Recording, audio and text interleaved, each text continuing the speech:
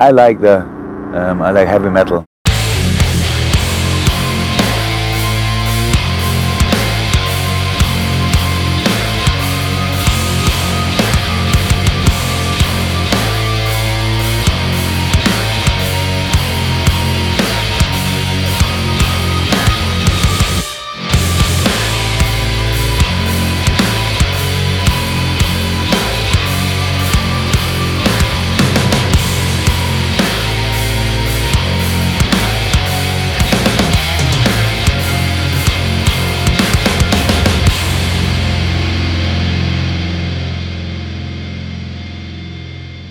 We're a man down again for an intro. Just the two of us. We can make it if we try. We can make it if we try. Just the two of us. Ben is off doing some stuff that he's got to get done. Busy lad. So, we have just hopped off of an interview, of today's interview with Ant Lacey, which we'll get to in a mo. The topic that we had earmarked for our intro was today's announcement of England's 33-man squad. We covered that with Ant. So we'll essentially, all we need to do is slip straight into the interview. Bit of housekeeping beforehand. We are going to do, the podcast will be out by the time the Europa League final is done, so ignore that. But for the Champions League final on Saturday, we're going to do another kind of in-game Q&A over on Instagram. So get on there. You can ask all three of us. It'll be me, Ben, and pals. We're all going to be sat sort of monitoring the Instagram. We'll answer all your questions during the game whilst we sit and watch maybe N'Golo Kante lift the trophy. Or Kevin De Bruyne, one of the two. Pals, intro our guest for today. Right, today we have Ant Lacey, who is he's the merch guy, touring merch guy for Sleeps, and during the pandemic, Sleeps launched the campaign for their new record, the Sleep Society, and in turn launched something called the Sleep Society on Patreon. It's quite revolutionary in the way to go about running a band in 2021. It's very community-based. It's very fan-facing. You know, as much as we talked to Bees last week about fan-facing and, you know, fan-led things. This is fan power. Yeah. This is very much it's one of the prime examples of how to do it right, I think. And Ant's, in this time, Ant's took on a full-time job doing a lot of the merch and a lot of the send-outs from the Patreon. Great guy, very, very passionate Chelsea fan, loves football. Just a great lad, and got a lot to talk about. A lot of good values and morals about him. And in terms of crew members, I'm a crew member, so fucking one of us. Like, that's the way it goes. So stoked to have him on, and it was great, wasn't it? Really enjoyed it. Mate, it was one of the best chats we've had on this podcast. So yeah, it was really enjoyable. If you like the chat that we had, if you want to get in contact with us for anything really, if you've got opinions on the England squad, that will be trimmed down on the 1st of June. Get at us on socials. On Twitter, we are at Heavy Metal FTBL. On Instagram, we are @HeavyMetalFootballX. And then we do have an email address, which we check occasionally. And it is pod.heavymetalfootball@gmail.com. So email in with questions or stories or blah, blah, blah. And that kind of does us for today. So enjoy the interview. Here's Ant Lacey.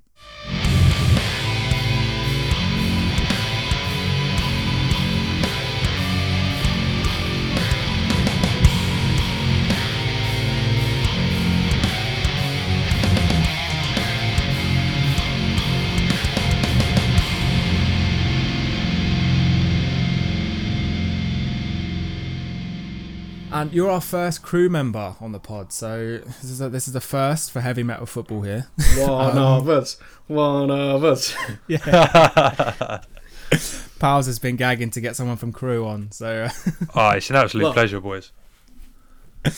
Good. Let's kick it off. So Sleep Society, while she sleeps, are like now a fully independent, like self-managed, self-released, self-produced, kind of just like a golden example of how to run a band in 2021. Like, what does that mean to you?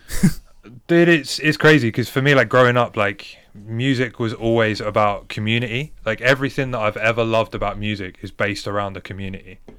I was a massive indie kid growing up. Like I was fully into it, like Top Shot, like Winkle Pickers, a lot.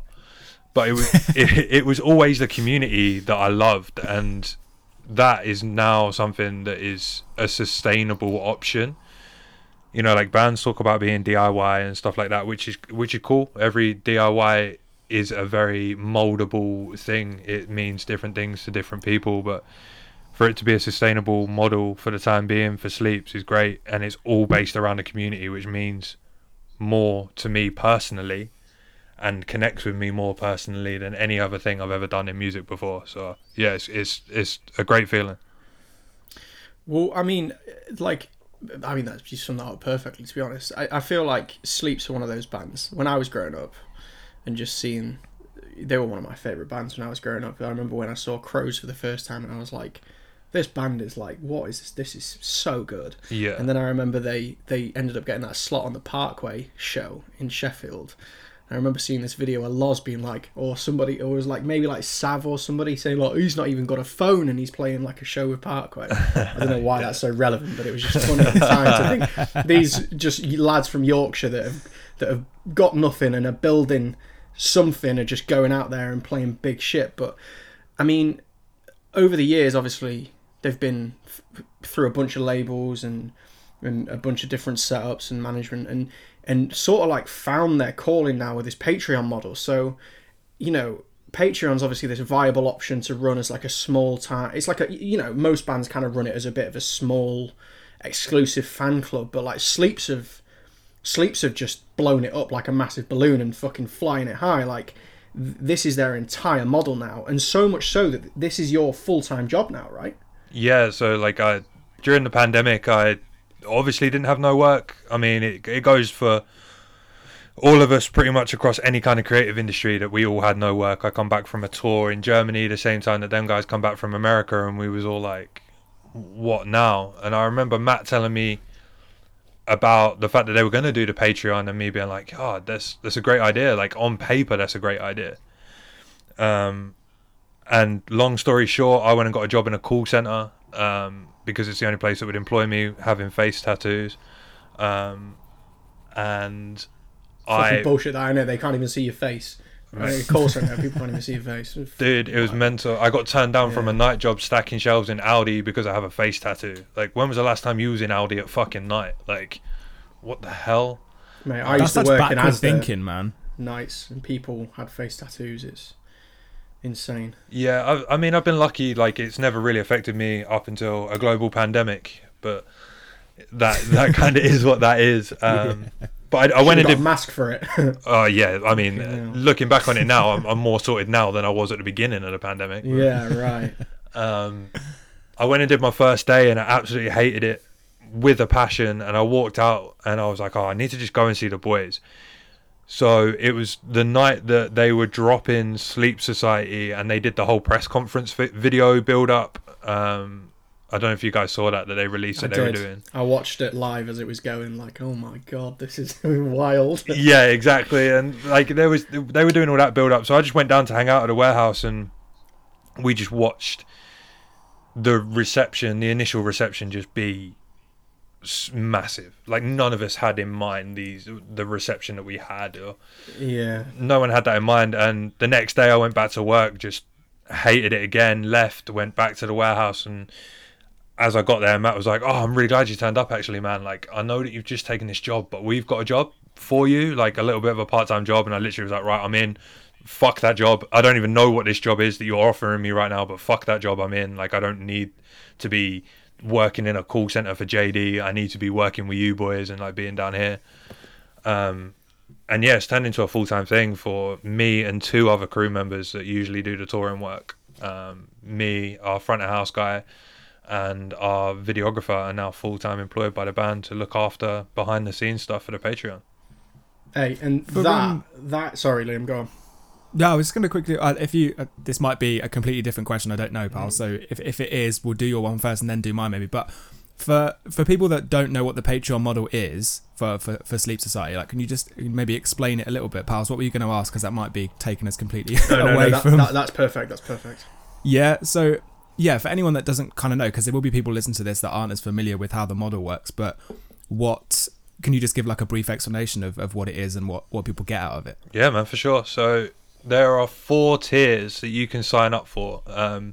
You pay a monthly subscription and you get access to a whole database full of useful information, or what we deem as useful information. Others may not, but we deem it as useful information. Right. Through all of our experience, mainly like the band put all their, like, there's guitar run throughs and stuff like that. The basic tier, you sign up and you get like a digital welcome pack, and you get access to all this like database of guitar run throughs, bass run throughs, drum run throughs, Q&As with a band, chances to get access to stuff before other people. We generally release information up there. We've released information on there like a week before we've released it to anyone else. You get access to all kinds of different stuff, and there's 4 tiers, and as the tiers go up, the benefits obviously get better. Leading up to the top tier, you get, like, in your subscription, once a year you'll get guest lists to any show on any tour that we're doing. You get access to come to meet and greets, and like sound checks and stuff, and you get one-to-one Zoom calls with a band. We've done Zoom calls with the whole tier. We've done Zoom calls with like 2 or 3 people, you know, just like it takes away any boundary between a band and a fan, and just makes it a little bit cooler, and again makes it more community minded, that because these people are essentially paying our wages and paying the band's wages, the band will repay them by hanging out on Zoom. And once the pandemic kind of goes away a little bit, or we're able to, we're going to do hangouts in the warehouse where kids can come down and they can speak to the band about stuff, and they can speak to us crew about stuff. Like, pals, I'm sure you'll agree, like in doing crew work, there's a little bit of gatekeeping with it, that, Yeah. you know, just because we've learned our craft or our side of the industry, that other people shouldn't know. But I don't agree with that. I hate that. With more than anything, I hate that. So like, if a kid comes down and says, oh, I really want to be a merch guy, I'm going to sit down with him for an hour and go through everything, you know, like, and that's part of it all. That's such a great attitude to have. That's really similar to when we had Jordan Hughes on. Yeah. A few episodes ago now, and he had a very similar attitude about sort of touring photographers, in terms of that it does feel very gatekept, but that's not the way it should be, and it's really good to hear that kind of attitude. Yeah, and just reverberate around, you know, from different voices around this podcast. It's great. Yeah, and the whole gatekeeping around anything in this industry it blows my mind. Like, when I was younger, trying to make it just wasn't, no one would pay me any attention, and it was just awful. Yeah. So with the gatekeeping with the crew stuff, Yeah. I feel like the majority of crew members, like me and you, I feel like, you know, me, you, people like Marlon English, who's a big merch guy, I feel like we're all relatively, like, you know, sort of like come up and got our lucky breaks with it and held on to it, and we've obviously worked hard to get where we are in terms of crew level, and that's something that I think that sometimes when I meet crew members that work for, I'm not slating all crew members that work for bigger bands, but sometimes when you get into that bigger, like, arena touring style outfits, like, those jobs are so toxic that it just kind of rips out the whole heart of what it actually is to be a crew member. And I feel like you and the way that Sleeps have set this up is the purest embodiment of what that is. Like, you know, you saying a kid coming down and you explaining them how to be a merch guy, how to do this, how to get into it, like, they're going to value that and really strive to want to be like, oh, I want to be like that guy. Like, you know, who thinks they want to grow up to be a drum tech or a merch guy? Like, I feel like not many kids do. So Yeah.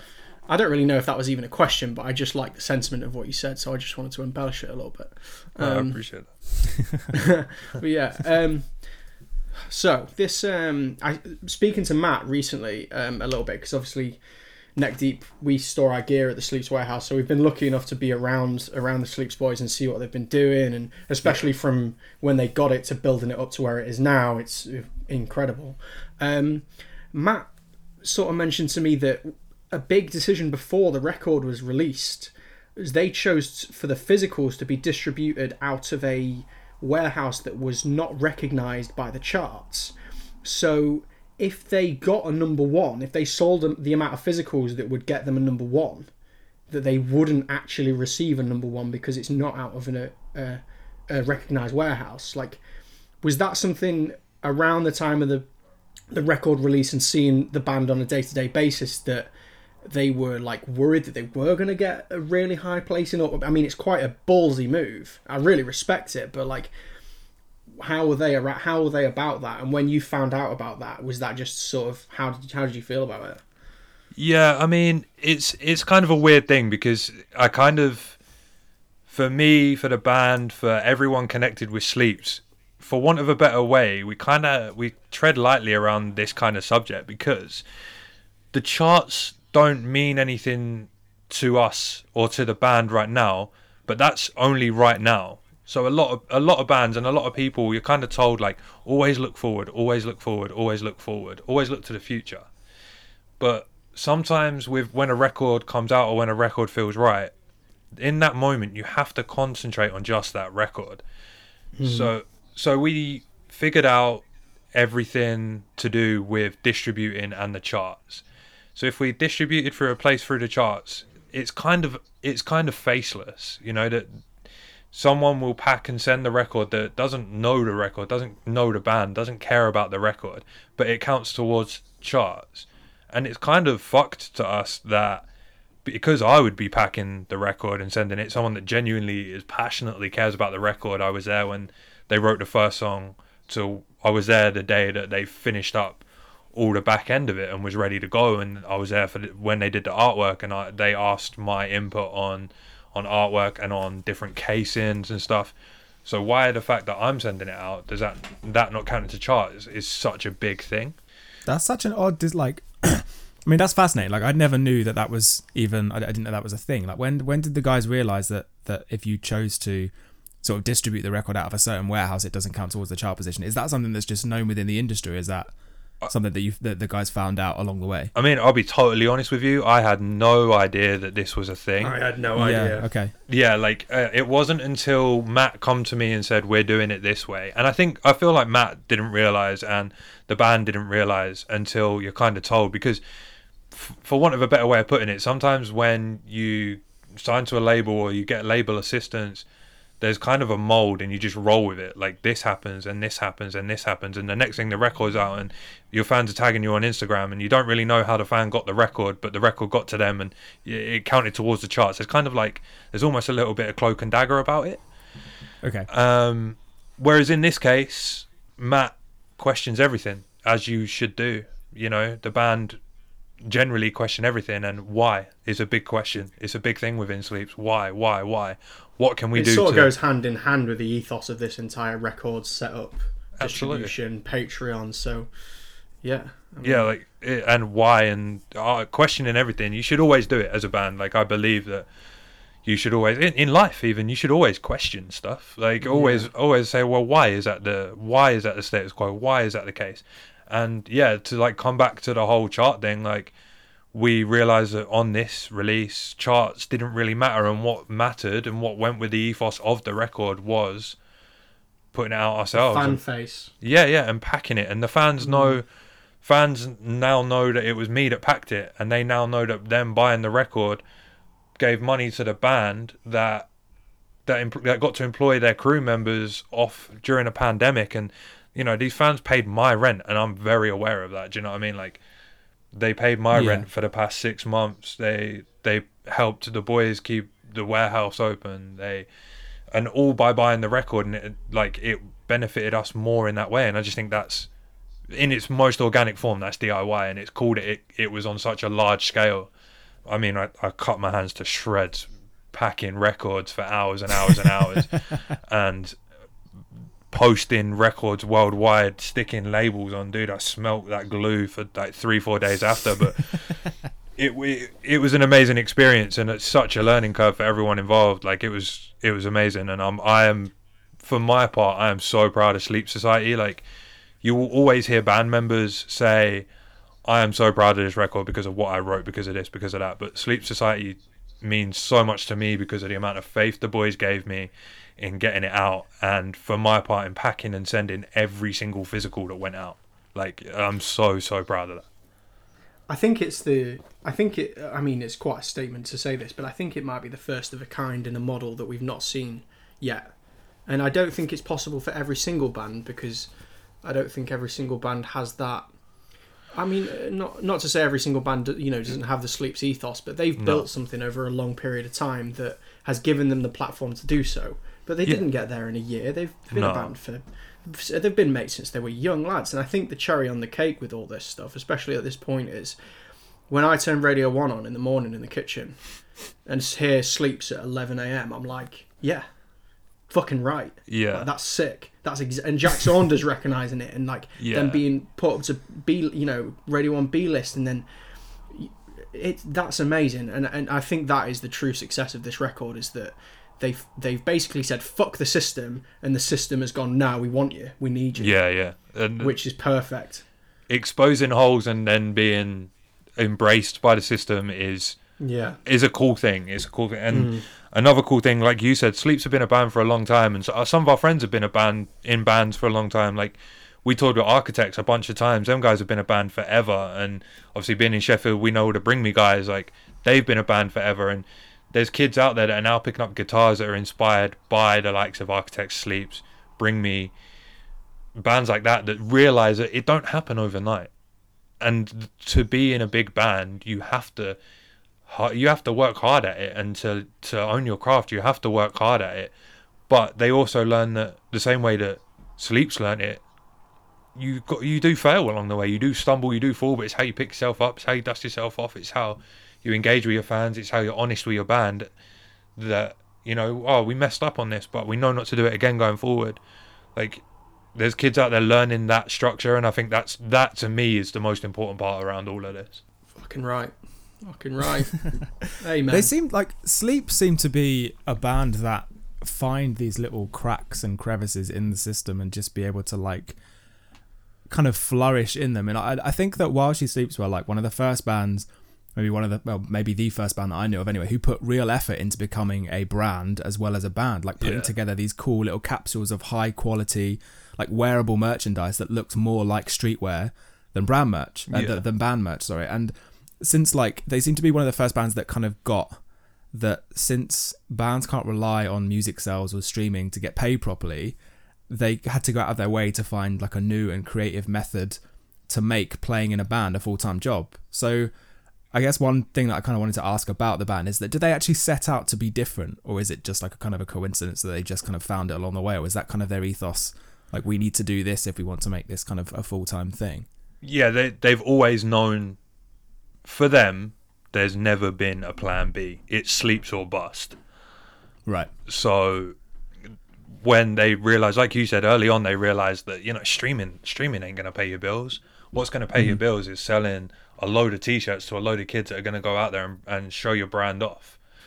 So they, like you said, they realised that early on. They turn out products that they wear themselves from other brands into band merch, which I think is always cool. Like, they're always striving for better with everything that they do merch wise. And I don't think that it comes out of being purposely different. I think it comes out of striving to keep the bills paid, to keep the band alive, to keep the band on the road, to keep us guys paid and fed and looked after. Do you know what I mean? It comes from this desire of Sleeps or bust. That's it. Like, it seems to work. I mean, like I say, like if every record seems to go from strength to strength. I mean, this sort of new record just seems to be, it's obviously the new way that they've put it together is sort of all the Patreon money the fans have paid for this record. It's just a continuation of them building on being this kind of different. Well, they are. They're just a different band to compare to what's around. Like, the only other band I can think of that do sort of great merch capsules like this is Grayscale, who make sort of one-off pieces and stuff. So there's very few bands in the industry that sort of go about things the way that While She Sleeps do, which is really fucking cool. Like, if I'm being completely honest. So, and that it also it comes from a place of hard graft as well. Like, we're in the warehouse nine till, I'd love to say 9 till 5 every day, but it's not. It's 9 till 6. It's 9 till 7. It's we'll get home and there'll be stuff going on in the WhatsApp group, and then there's stuff going on in their WhatsApp group, and I'll come in at 9 a.m. and Matt's like, right, we're doing X, Y, and Z. Like, I'm sure the band never switch off. And that's another thing that I massively respect about them, because it's hard enough to make a band a 9 to 5 sustainable job, But it would also be easy to just switch off and be like, right, I'm at home now. But they don't. They're like, what about this idea? What about doing this? Like, let's try and do this. And then I'll get a call at like 10 o'clock at night being like, yo, let's go and do this. And I'm like, what? Just constant stream of work and never switching off. So what does your role entail exactly with the you don't have to give away all your secrets because if people want that, they have to pay the Patreon, man. So they have to go and pay the While She Sleeps Patreon. But just for people that might be interested in getting into your area of work, like what is it that you do? Have you got any, kind of tips of you could try this, try that if you want to kind of get into the line of work? Yeah, for sure. So like initially, first and foremost, on tour, I'm the merch guy. That is me. Like behind the merch, they're slinging the t-shirts. That's what I do. That's what I love. That's what I'm very good at. Without, blowing my own trumpet, I know that's... Mate, blow your own trumpet, it's fine. That's what this podcast is for. There is very little things in this world that I am fantastic at. Fortunately for me, selling merch, talking to people and hanging out has always been something that I've had come fairly easy. So that's my area. Within the Patreon, when you sign up to certain tiers, tier 2, 3 and 4, you will get a welcome pack. And as the tiers go up, the welcome packs get bigger.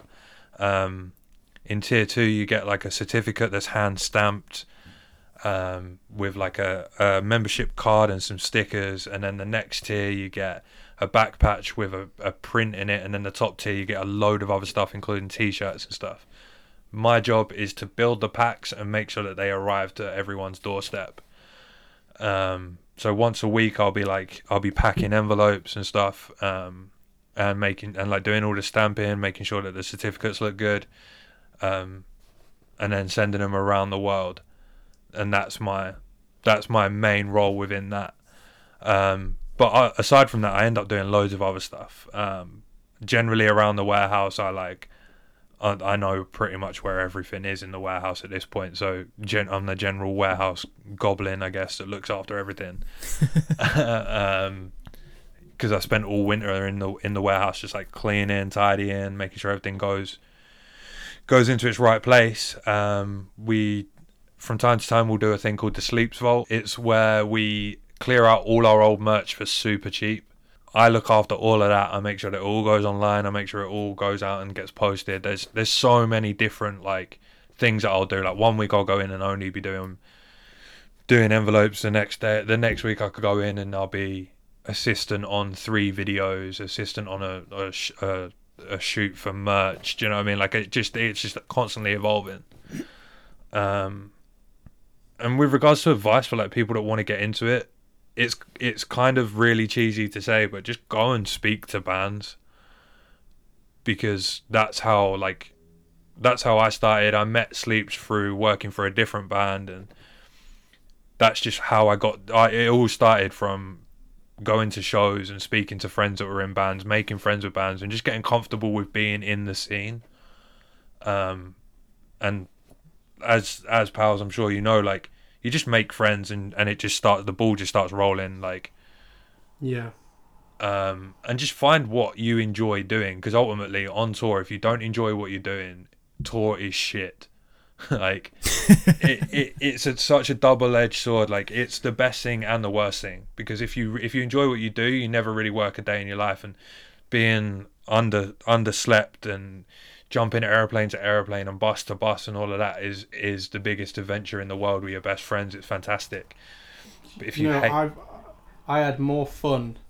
I've had more fun being a crew member than I had in a band. And yeah, I can believe that. It was like being in a band and doing the grind, and like you going away and coming back and thinking like we've got to do the next one because we've got to keep going. But like, I mean, I guess as a crew member, of course you're gonna get paid, and like you've got your day rate, and it's like you're sort of taken care of along the way. But it's fucking hard work, and I think that's the point where, like you say exactly, if you enjoy it, you don't work a day in your life. And the minute I became a crew member, I haven't worked a minute since. I think we could probably all say that if we enjoy it. Yeah, absolutely.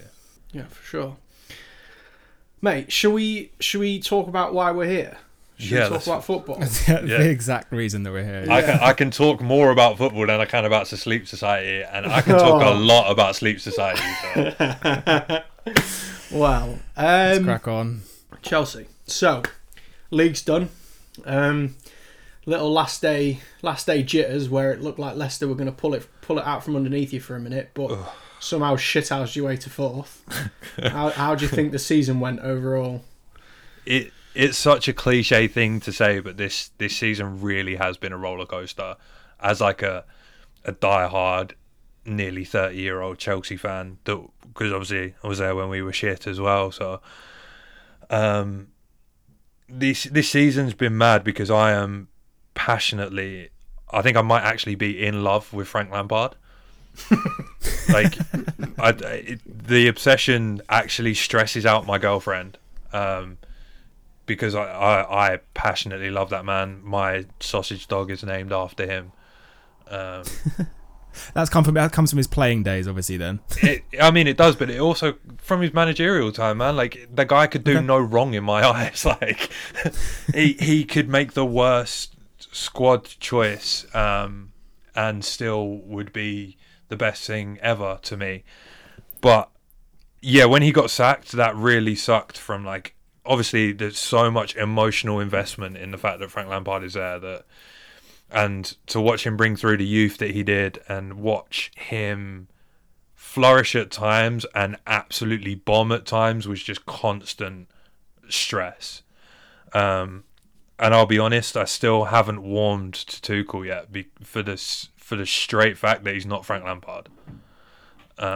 Really? Honestly, like the guy Tuchel's a fantastic manager. He's done fantastic things at the club. He turned us around. He made our defence solid. He made players actually seem like they care. But just because he's not Lampard, he's not the best thing ever.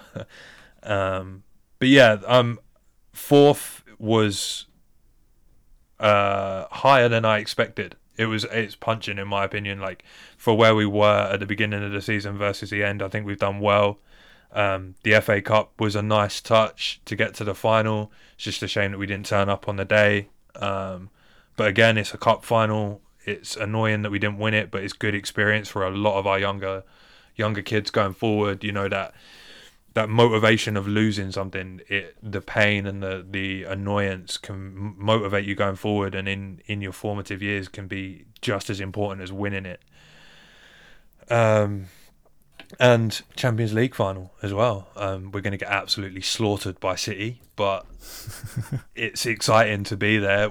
I didn't think that we would get past Atletico, so to be here is a fantastic point. Mate, the first game against Real Madrid, I was sat watching, and you just looked a level above them. And that I don't fucking like Real Madrid. I don't know why. I've just got a bee in my bonnet about him. I don't like Florentino Perez, and I don't like this Galactico bullshit that they think they just buy every world beater and like fuck off. Do you know what I mean? It's like bring some players through. Be a real club. Don't just go and buy everything. Like I hear that. But that first game was when it was, to me, it was like Kante is back. That he was fucking awesome. And then the second game, people like Mount and, again, Kante just covering everything. I think that podcast that night, Guillaume Balaguer said 98% of Earth is covered by water and the other 2% is covered by N'Golo Kante. It's ridiculous, man. Like, ridiculous. What a player. I'm sure he ran around the car park after just for good measure, man. Bit of a warm down. Yeah. But that night, the second night, I felt like Mason Mount really came of age that night. And he's 21. Is he 21? He's 21, isn't he? Yeah. 21, 22 maybe. Like, just really good to see them coming through. But, I mean, the start of this season, like Chelsea, there seemed to be a bit dark horses, like Werner coming in, scoring as many goals as he did in Germany, Havertz sort of being heavily coveted, Ziyech, we'd all seen what kind of player he'd been at Ajax, Chilwell having a first full year, and going back to the Frank Lampard thing, like, it was nice to see him bring all these youth lads through, and I imagine Mason Mount may not be where he is today if Frank Lampard didn't give him that chance. I feel like Tomori, as much as he sort of got frozen out a little bit, again, Milan wouldn't have taken the chance on him if he hadn't have had that season. I'm a bit hurt about Abraham because I do like him, but You know, Whoever buys Abraham this year is getting an absolute bargain. Yeah, think. I No think so. No matter who it is that bids the 30 million for him, if he leaves Chelsea, they're getting a bargain. Yeah, and I Did think you- he's got to leave. He's got to leave, man. Like he's been left out of the England squad, and like you can see why. And like he's a great player, and he is Chelsea's joint top goal scorer this season, which is mental considering he's played about. That's mad. Yeah, him and Werner, which is mental considering Abraham's played about 30 seconds under Tuchel. Like he's still our joint top goal scorer, and he's such a he's a reliable striker in my eyes. You know what I mean? Like, you know, as long as he stays onside, much like Werner, as long as he stays onside, he's gonna do something good. He's a great player to have up front. I feel for him. I really do feel for him. yeah. I think one of the questions that we like to ask, I guess, when they come on is like, where does the obsession for Chelsea start? Like, how old were you when you first got into the club? Like, what was the first shirt you bought, the first name on the back? Or like, to get a background of the kind of fandom, I think. Yeah. So my dad is Chelsea through and through. Oh, okay. And my family are all from London, and there are various London clubs within my family. There is Palace, there's Tottenham, there is West Ham. But my dad is Chelsea. He kind of broke away from my uncle and my granddad when he was younger in supporting Chelsea because he has a love for players like Kerry Dixon, and you know, like Peter Bonetti and all like the legends of the game. Yeah. But like the true legends of the game in my eyes. And I just remember always, it was never forced upon me, but because my dad in my eyes is like the coolest bloke that I've ever met ever, it was always, I need to follow in his footsteps. And one of the first shirts I ever had was the yellow and blue Autoglass, Umbro Autoglass, and I had wires. Solo on the back. I had wires on had the wires. back because I was always I always wanted to be a player like that, like the big, kick you the fuck up in the air and take Scrappy. the ball. Yeah, like I love that about football. That was one thing when I was younger always stuck out for me, was that era of player will just kick you in the air, take the ball, and then look at the ref as if you've done nothing wrong and deny all responsibility when you broke the player's leg in 4 different places. But yeah, like it was always Chelsea for me. I grew up in a small town in Norfolk, so I was surrounded by Norwich fans and a lot of United fans as well, because obviously kids of that our kind of era were either United or their local team. So yeah, I was always stuck out like a sore thumb as a Chelsea fan, and it was fun growing up being the shit Chelsea that we were and only winning the Carling Cup once every fucking 20 years. So when Abramovich rolls up in town and Mourinho rolls up in town and you sign in players like Hernan Crespo and Shevchenko and God, who else? I mean, who else did he sign? Makalele, Damien Duff, Joe Cole. Joe Cole. Was that you? How old would you have been at that point? I was young. I was like, I remember it, but I wasn't like super aware of the importance at the time. But the one thing that I like remember is how exotic the whole thing felt, which sounds like it sounds kind of weird, but hear me out. Like, I used to go to the Bridge quite a lot with my dad, and Chelsea has always been a family club, and people kind of laugh at it now because we've got all these millions and we've got all these superstar players, but Chelsea has always been a family club. And when I used to go, you know, there's the old shed wall down at the Bridge, and it felt small and it felt enclosed, and the ground's quite small anyway. So to see Abramovich come in, and you know, like you said, Crespo is one signing that always sticks in my head because he had the long hair and he was that generation of like cool players. Yeah, he seems like a Serie A stalwart, doesn't he? Absolutely, and he brought something cool to the game. And then, like you said, players like Duff, like we made some. Don't get me wrong, we signed some absolute turd in this scoop of just spending money, but we signed some amazing out and out players as well. And it just felt, the whole thing felt exotic and cool and refreshing because it wasn't happening in the Premier League. And yeah, it was a very, very exciting time to be a Chelsea fan.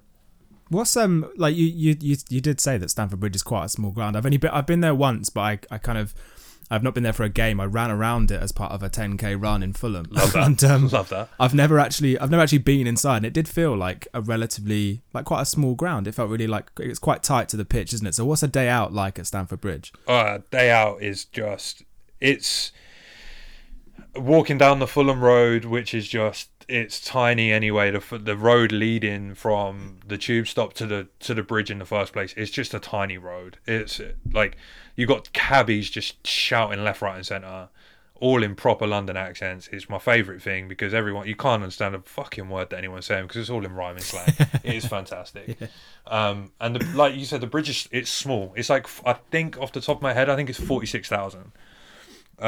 Which in Premier League standards, that is really small actually when you say that out loud. Yeah. In Premier League standards, that's fucking tiny, and it is infuriating now because trying to get tickets is impossible.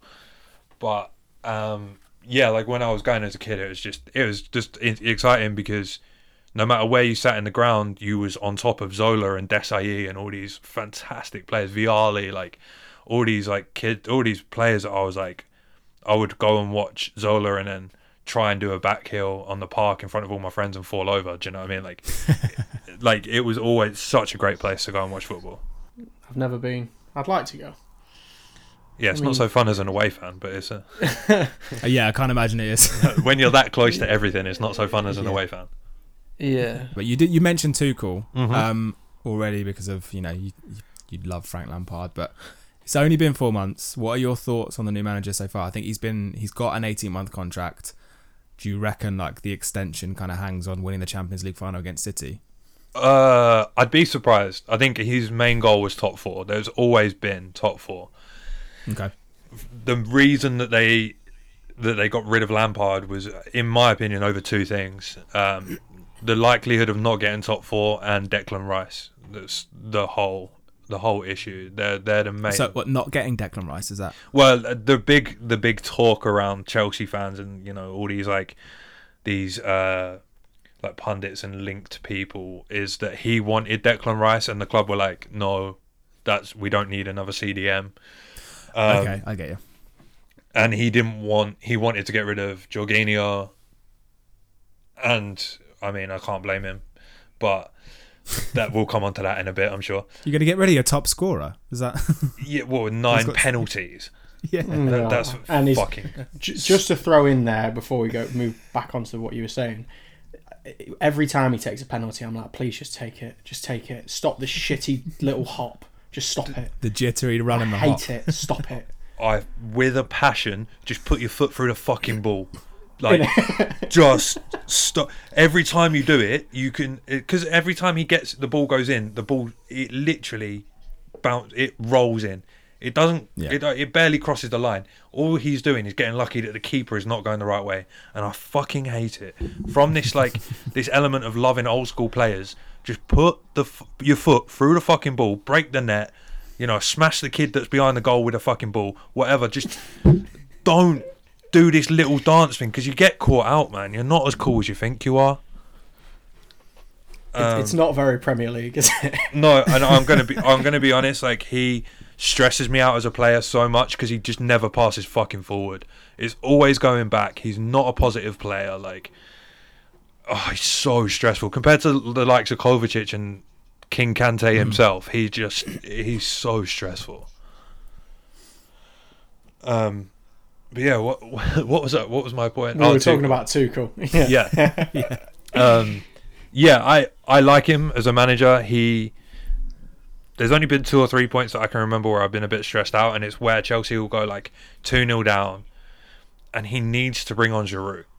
Like, the answer to me is glaringly obvious, is to bring on the likes of Giroud or even an Abraham, going back to that, like someone that when the ball goes up to the front is going to cause a problem, and he just doesn't seem to want to do it.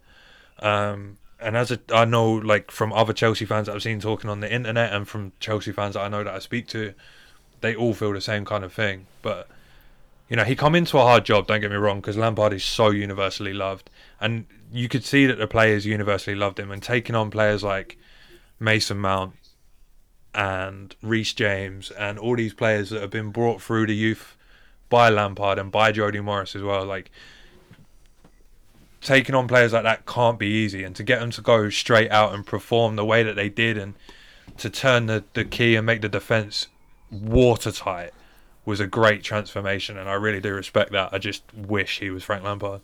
I think that like the thing with Frank Lampard is he obviously got quite a lot of stick for just. I think it's because he was given the Chelsea job after a half decent season, I suppose you'd call it, at Derby County. Yeah, which a lot of that was based on luck as well. Like, I'm under no illusions. What he did at Derby, a lot of that was based on luck and Mason Mount. Yeah. And so the things that he did successfully at Chelsea was obviously he brought through players like Mount, Reece James. I guess Christensen kind of made he made an impression in the back three, I suppose, or back two that they played. Yeah. And you've got players like some of the other younger players that sort of came in and slotted quite in, like Tammy Abraham slotted into the side more through necessity because they had that transfer ban. What were some of the things that you thought Frank Lampard did well as a manager then? Like, what would you want to get out there to people to, like, okay, look, he did do this well whilst he was in charge? I mean, first and foremost, he gave us one of the best talents. He brought through one of the best generational talents that not only Chelsea, England have as well now. He gave like Mason Mount is unbelievable. Like, he's one of the few players that I've seen in a long time that gives me goosebumps watching him play, because the positions that he picks up, the positivity that he has, like the way that he holds himself and conducts himself, the way that he is to the fans, he excites me so much. So when you look at some of the players that we have that are first team starters now, Reece James as well, and he also brought people like Silva openly said that the reason that he signed was because of Lampard. You know, there was Havertz. Okay. Yeah, and there's Havertz, who also he called Havertz, and that was the reason that he signed. Like, his influence around the club kind of got diminished, really, which is sad, because he did bring in some important things, and he is obviously universally loved. I can see why fans of clubs that aren't Chelsea kind of like, yeah, but you know, caring and love doesn't do it. I just wish that if he was given more time, that likes of Ollie and how the fucking hell Arteta is still in a job. Do you know what I mean? Like, their club's back them, and I'm sure that if Lampard was backed, we'd be having this conversation, and I'll be saying, yeah, it's annoying that we finished 8th this season, but we've got Lampard and things are going to turn around. Do you know what I mean? I'm under no illusions that we would have done better in any way. But yeah, it's frustrating, I guess. But I liked how honest he was in press conferences. Like, sometimes I don't think some Premier League managers get their back up about the smallest thing and turn it into probably to just get through a press conference so they don't have to actually answer the question, which I think half the questions asked in press conferences are fucking stupid anyway, because the answer's in the question. Yeah, but exactly.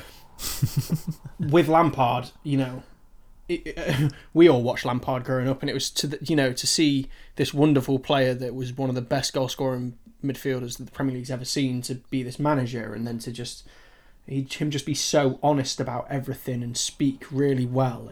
I liked that about him. I will say though, it was that Leicester game. You know, I think he got sacked like a week after that, did he? Yeah, Leicester beat him. I think that was where the cracks really started to show for me, and it was like, I think it was like, you sort of maybe need to go and do a job in the Championship again for a few years, because he obviously has a capacity to be a good coach. Maybe it was just a little too much too soon, but I mean, he did well in that first year. It was a shame it fell apart, but yeah. He was blessed with being sort of drafted into such a top club that love him. Yeah. But at the same time, he is underneath a chairman with quite a happy trigger finger. It's a poison chalice, isn't it? Yeah, so unlike Ollie, who's obviously he's landed in the hot seat at Old Trafford, surrounded by, well, there's no fans in the stadiums really at the moment, but like 70,000 people that love him, with the full support of the board, because they don't feel they need to chop and change the manager every season or whatever, like Chelsea seem to do. So it's kind of he was lucky to get to be in this job where he's universally loved by the fans, but he's stuck underneath this chairman that if that something like even Ancelotti, didn't he win the double and then get fired? Oh, dude, so like very... the manager's situation at Chelsea is the one thing about the club that fucks me off. Like, because we've had so many good managers. We've had Ancelotti. Even what Conte did was amazing, really. If you take away the likes of Sarri, we had some great managers. Right. And it is stressful to see that. And I just thought that, I think naively more than anything, my generation of Chelsea fan was like, this is going to be different. We're going to have Lampard for like 15 years. He's going to be our Fergie, you know, like he's going to change the club. He's going to be amazing. And then there's a dodgy result at Leicester where he doesn't quite pull it out the bag and he's sacked. It was a little bit like, oh, really? Mm. Just we've got one more question on Chelsea before we move on to England, but just Mourinho.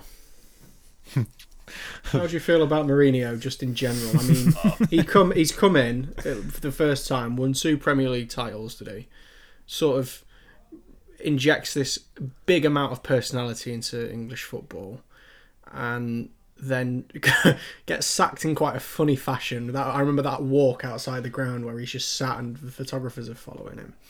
And then he goes away. Lost to West Brom, I think, wasn't it? Yeah. He lost to West Brom and then he just immediately walks out of the ground. And then obviously he goes away to Real Madrid. He goes away to he goes away to Inter Milan. He wins left, right, and centre. And then he comes back to Chelsea and wins the league again. But obviously, I think I remember the boiling point. I remember that game. It might have been against Swansea, where Oscar scored and he turned round and he was just furious at Mourinho. How do you just, I don't know why I've just talked about Mourinho for 2 minutes, but just in general, how do you feel about Mourinho? I think he was a fantastic manager. When he came into Chelsea and the whole I am the special one, I was bouncing off the walls. I was like, this guy's fucking incredible. What a character. Like, he turned, that's what we needed at the time. Exactly, and he turned the club around. We got some fantastic signings. You know, he gets sacked in spectacular fashion, goes away, wins everything there is to win in different countries and comes back. But when he come back, it just did not feel right. And I feel like when he come back to Chelsea, it was the start of a downturn for him. He went to United and, you know, I mean, going to Spurs after sitting in a press conference and saying, I'll never go to Spurs, you know, all of this. As soon as he went to Spurs, I switched off. I don't care about him no more. I'm not asked. He can go to Roma. He could turn Roma into the next, you know, amazing Barcelona. But for me, it would just be, well, okay, I guess, because it's Mourinho. I think his tactics and his philosophies and his ideas are way outdated, and I think that he's just a bit of a boring shithouse and does stuff to stay relevant in the media now and not does stuff to stay relevant in football. That's pretty much. That's a fair assessment. Yeah, it's a completely fair assessment, to be fair. Yeah. All right, last question on Chelsea before we move on to England. So, Real Madrid is seeming to be putting out that Hazard they're going to listen to offers for him. Yeah. Would you take him back, bear in mind the injury problems and whatever else? Honestly, no, I wouldn't. He was so important for Chelsea and he was amazing. And, you know, games like the Battle of the Bridge where he won the league for Leicester and stopped Tottenham winning and all of that. Like, he scored some amazing goals and the way that he seemed to play football was unreal, but he left for very good reason. No Chelsea fan will begrudge him leaving, and he always wanted to go to Madrid. He always wanted to play under Zidane. But I think it's made him hit a bit of a brick wall. And I don't think that if he come back to Chelsea, much like we were just saying with Mourinho, I think it just will not push him in the right direction. I think he needs to go to a different country and go and play with some other players and get out of that shitty Madrid headspace that is forced upon him. No, I wouldn't take him back is the short answer. I'd love to see him go and play somewhere like Atletico, where he will be adored. It's somewhere like Juventus, you know, even maybe go to Roma with Mourinho and see what happens there. Like, I'd love to see him go and do amazing things elsewhere, but I wouldn't have him back at the Bridge, mainly because of the place that he would take from someone else who is doing good already. I thought you were going to say no. That's why we included the question, just for that point. Just to clear it up. So now we're moving on to England, yeah? Yeah. Well, okay, so this afternoon, I guess it was around lunchtime, right? So Gareth Southgate announced a 33-man provisional squad. So you've got a provisional squad that will then get whittled down on the 1st of June, I think it is. And I think what we're going to do is we're just going to chat a little bit about it and see if we can maybe talk about what 7 players. It's 7 players that need to get whittled off the end, and who we think is going to make the cut, who isn't, and maybe some notable omissions from the 33-man squad, because there are still players that have completely missed out on the provisional squad. So to name a few, Madison's nowhere near, Dyer nowhere near, which I think is quite right. Thankfully. Abraham, Patrick Bamford's had a great year. You know, Danny Ings nowhere near. Shame. Who else? Dele Alli nowhere near. Yeah, I think Fikayo Tomori is actually really unlucky to miss out, because he's played really well for Milan this year. Yeah, for the second half of the year. What a solid centre back he is as well. I think that could be a bit of a problem. Yeah, I think he's hopefully for you guys anyway, that Milan won't pick up the buy option on him and he'll come back to Chelsea, maybe be able to fit into that backline somewhere. Yeah. But if not, Milan have got one hell of a player there. It is notable that Southgate name dropped him in the press conference. Oh, we did? Yeah, okay. He said he's had a great year. He's followed him closely at Milan. And I think there's he's maybe definitely there's one some for the future, room I there think. then. There's a few youngers, like some of the, even just when you look at like Callum Hudson-Odoi and players like that as well that have played for England men's in the past, that I just think they're just a generation behind at the moment. And I think Tomori falls into that like there's just more. It's sometimes that experience is more important, isn't it? There's some uncapped players. Like, we'll start with some initial thoughts then. Like, Anne, have you seen the 33-man squad today? Yeah. So what are your initial thoughts on it then? I'm excited by it. I like posted it on my Instagram straight away, being like, "It's sick on paper. We're fantastic. It's exciting. And it's been a long time. I think it's been since I had the childhood naivety of football. It's been that long since I've looked at an England squad and gone, let's fucking go. Let's fucking get them fucking out there, get them on the pitch. Let's fucking have it, so I can down a load of beers and sing "It's Coming Home," because it is. So one of the initial questions we wrote for this thing before we scrapped it and thought we'll just talk about the squad a bit was, how excited are you, or are you trying to keep yourself under wraps? I think you've pretty much just answered that question already, so that's great. Yeah, I just want to be fucking stood in front of a massive screen with Mason Mount scoring in the 89th minute of the final, me throwing a beer. Oh, God. I'll be throwing my beer. I will just be rolling around on the floor. Mate, same. It can't come soon enough, man.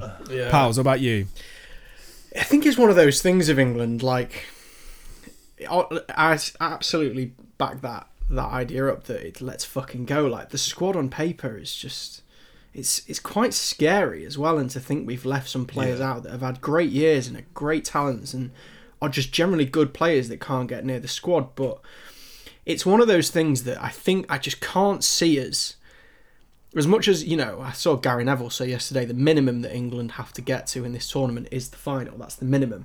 I think that's a big ask with teams like Portugal being so strong, with teams like Belgium being so strong.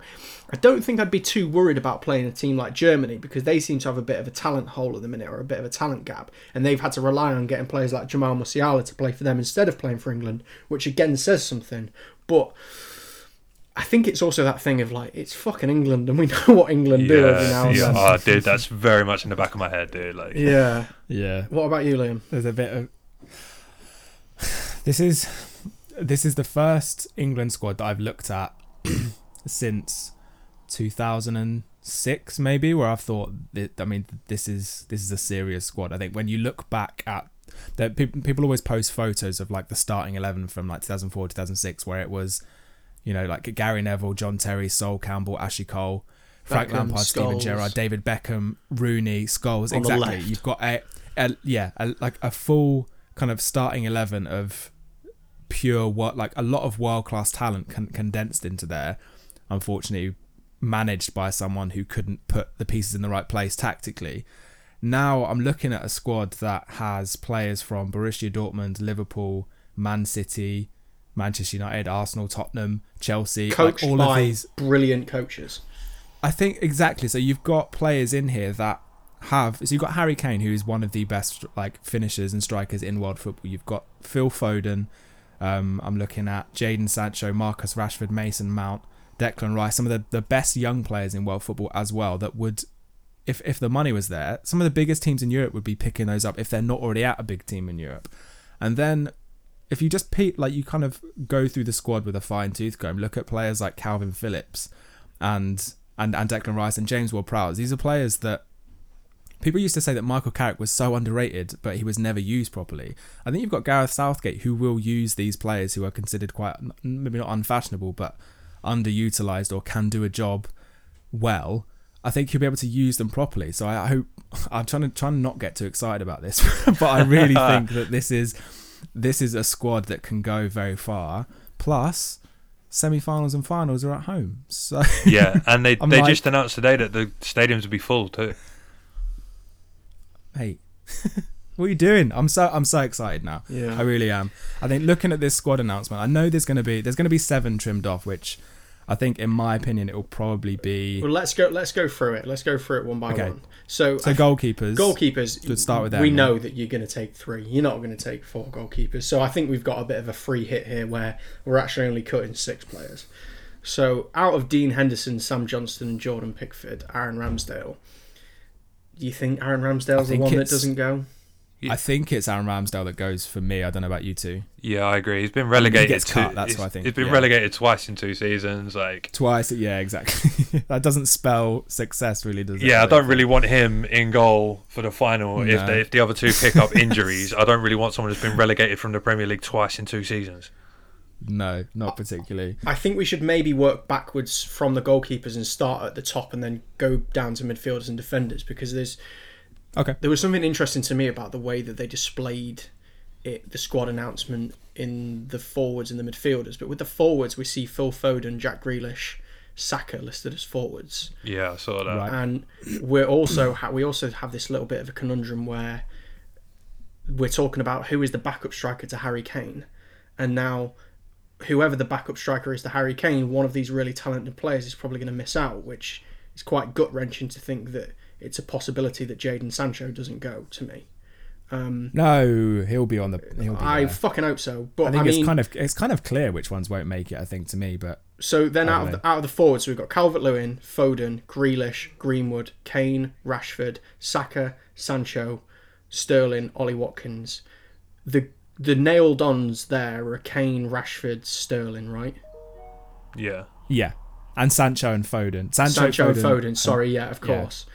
To me, if Yeah. Jack Grealish doesn't go, there will be riots. Even, I know Ant said to me yesterday he'd love to like Grealish, but he doesn't. But no, you know what? I don't like Grealish, but I would take him. I just think as a person, from when I lived in Birmingham, as a person, he winds everyone up.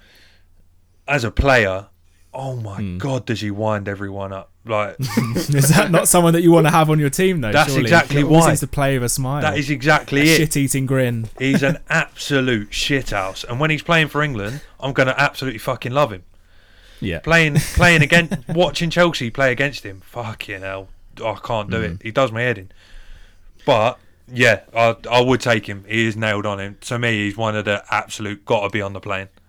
So I think then we land at the possibilities of it's probably going to be one of or 2 of Calvert-Lewin, Greenwood, Saka, and Watkins that don't go. I think it's Greenwood. Well, I think it's actually 3. I think it's Greenwood, Saka, and Watkins don't go from the front. So Calvert-Lewin is the nailed-on backup striker. I think he's the backup striker. He's quite. He provides a bit of a different option to Harry Kane, and he did have a good season. So I think it's kind of a twofold. Like, if you do take Harry Kane out, Calvert-Lewin's heading ability sort of gives you something else. If you do want to float crosses into the box, he's quite a presence up front. So I like Calvert-Lewin. I think he goes for me. I agree. Interesting. Really? Yeah. Okay. Yeah, I agree. I think you're right, and I think that's what will happen. There's just something about Greenwood. So I posted my 26 the other day, and my final kind of, as I was doing the cull, it came down to Bellingham and Greenwood as who I'd take one of those 2, and my thought process was I'd take Jude Bellingham as a different option in midfield rather than Greenwood, because if you put Greenwood, so let's say you're going to play Greenwood on either the right or the left, on the right and the left you've got options of Marcus Rashford, Jadon Sancho, Phil Foden, Jack Grealish, Raheem Sterling. That's 5 options for 2 wing places. Strong. So that's quite a lot of players to kind of that you could, if needs be, some of those could go in midfield, some could go out on the wings. You've got a lot of flexibility there. You don't necessarily need Greenwood, whereas I think Bellingham provides something a little bit different if you're going to play him in a 2 or a 3 in the midfield. So we think Greenwood, Saka, and Watkins are the ones that are getting cut from that. That's just, that's just my opinion. But yeah, I mean, it's you two, together agree on that. And again, I think you're right. It hurts me a little bit. Greenwood won't go, but I think I'm okay with it. So he might. So that's 4 players we've got rid of. I got to say on that point though, I'm surprised that Saka got picked. When we did our Euro picks, must have been about a month ago now, maybe more than that, 5-6 weeks ago. And Saka for me at that point, 6 weeks ago, was an absolute nailed on choice. The plane does not leave without him. Because he'd just gone on this kind of talismanic run for Arsenal where he just continued to be the best player in their 11, taking them through like Europa League knockout rounds kind of by the scruff of the neck. Since then, since I said that, he's not been the kind of talismanic player that he was, and I think he's kind of faded away a little bit. So I do think he misses the cut now. 6 weeks ago, he was nailed on. See, now not so much. I think that's kind of how it changes. It changes so much in football. He will play for England though. I mean, he can't switch his allegiance now anyway. So yeah, he's sort of shackled in now. Tough shit. I think he will. I think he will be a key player. I just think after this season, like he's dug out a shit Arsenal team a few times, but to me, he hasn't been like enough to be in this provisional over when there is a space for people like Bamford. Yeah, exactly. I think also the fact that he's been kind of moved. He's listed as a forward here, whereas when I think earlier in the season we were talking about him being left wing back. He left wing back because there was a game where England played with no left backs because Chilwell and Shaw were both injured, and rather than go down the list of left backs, Southgate just didn't pick one. He just played. I think he played Trippier at left wing back. Yeah, and I was saying at the time that Saka could work there. And it really pissed me off that they didn't pick a left back. Like, there's so many left backs in England that if you go down enough, you'll find one that will slot in nicely, rather than playing someone out of position. But I think now he's listed as a forward. Like, he's gone so far up the pitch now and you've got Chilwell and Shaw that are both healthy now. There's no need for him there. Yeah. So I think that's kind of where it counts against him. So I guess we've got 3 more to cut. And from what, 2 positions now? From 2 positions. I think midfielders, we've got Jude Bellingham, Jordan Henderson, Jesse Lingard, Mason Mount, Calvin Phillips, Declan Rice, James Ward-Prowse. To me, I don't know why, I think it was... If somebody said to me that James Ward-Prowse was going to go to the Euros at the start of the year, as much as I really like him as a player, it's just one of those things that you could just never see it happening. But I think he's sort of nailed on to go. He's played every single minute of every game of Southampton's season. Scored no end of free kicks. Pretty much been one of the engines of that team. And I think he does give you something different. But I think in the midfield, I almost don't see any of them getting cut. Even somebody like Lingard. Do you know what I mean? Like, I know obviously he's had a great second half of the year, but it's that number 10 thing of like, Foden's a number 10, Mount's the number 10, Grealish can play a number 10. Do we need a 4th number 10? Yeah. I don't see any of the midfielders getting cut. So that's 3. Well, I mean, then again, we're probably going to have to cut one. Who is it? Who'd you cut? Hard. Calvin Phillips for me. You think? Really? Yeah. Interesting. Yeah, for me, for sure. Like, when I look at that list, I just think that, like, you obviously cannot cut Jordan Henderson. I mean, he's not the most prolific player, and he may likely end up with some sort of injury going into the Euros, but I just think the head that he has on his shoulders is so important for the whole squad. He is I'm in no way, shape, form a Liverpool fan, but what a man and what a player he is. Like, he needs to be around this squad of young players to, even if he's on the bench, if he's in the dressing room, just saying to them little words in ears and stuff like that, giving direction. If anything, I think he should be the captain. I totally agree. Like, he just needs, as long as he's fit, he needs to be. Even if he's not fit, take him. But if he's fit, play him and let him just boss all these young kids into what they need to do when the chips are down, because inevitably, with it being England, the chips will be down at certain points. Yeah, I think you're right. I think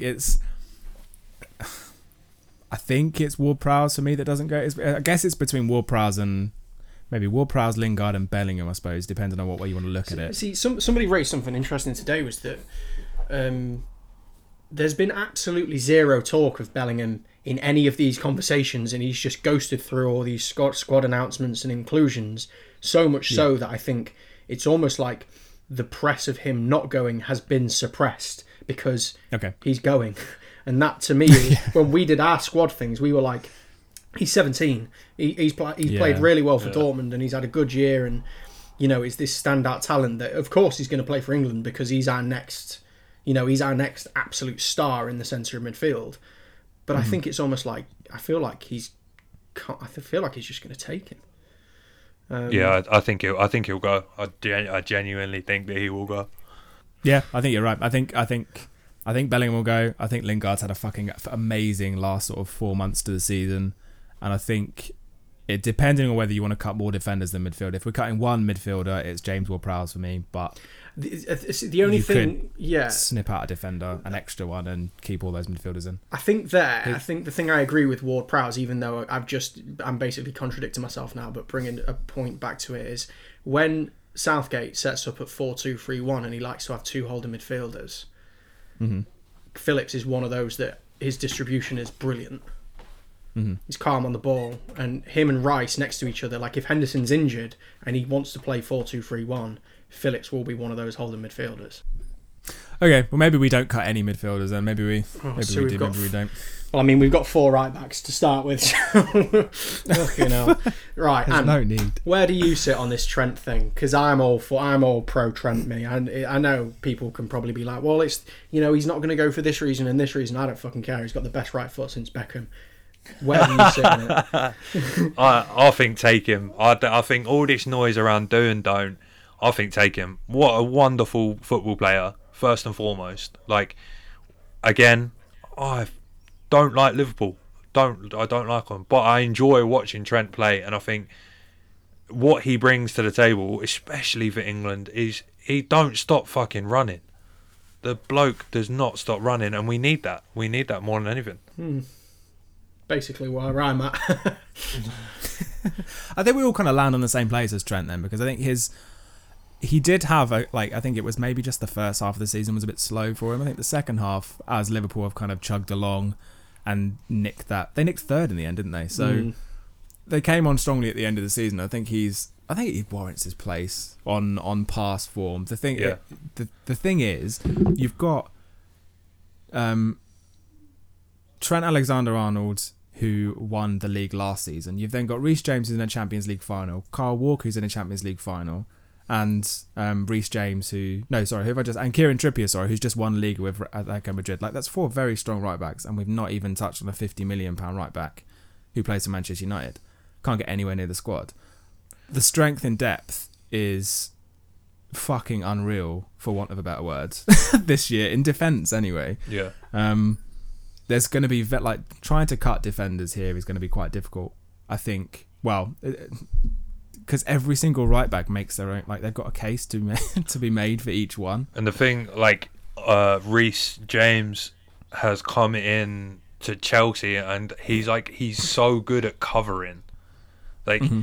Every time, if you watch anything this season, Chelsea, he'll go forward, but whenever anything is happening with the ball coming back, Reece James is there, and he's built like a brick shithouse as well. How he's so fast for how big he is.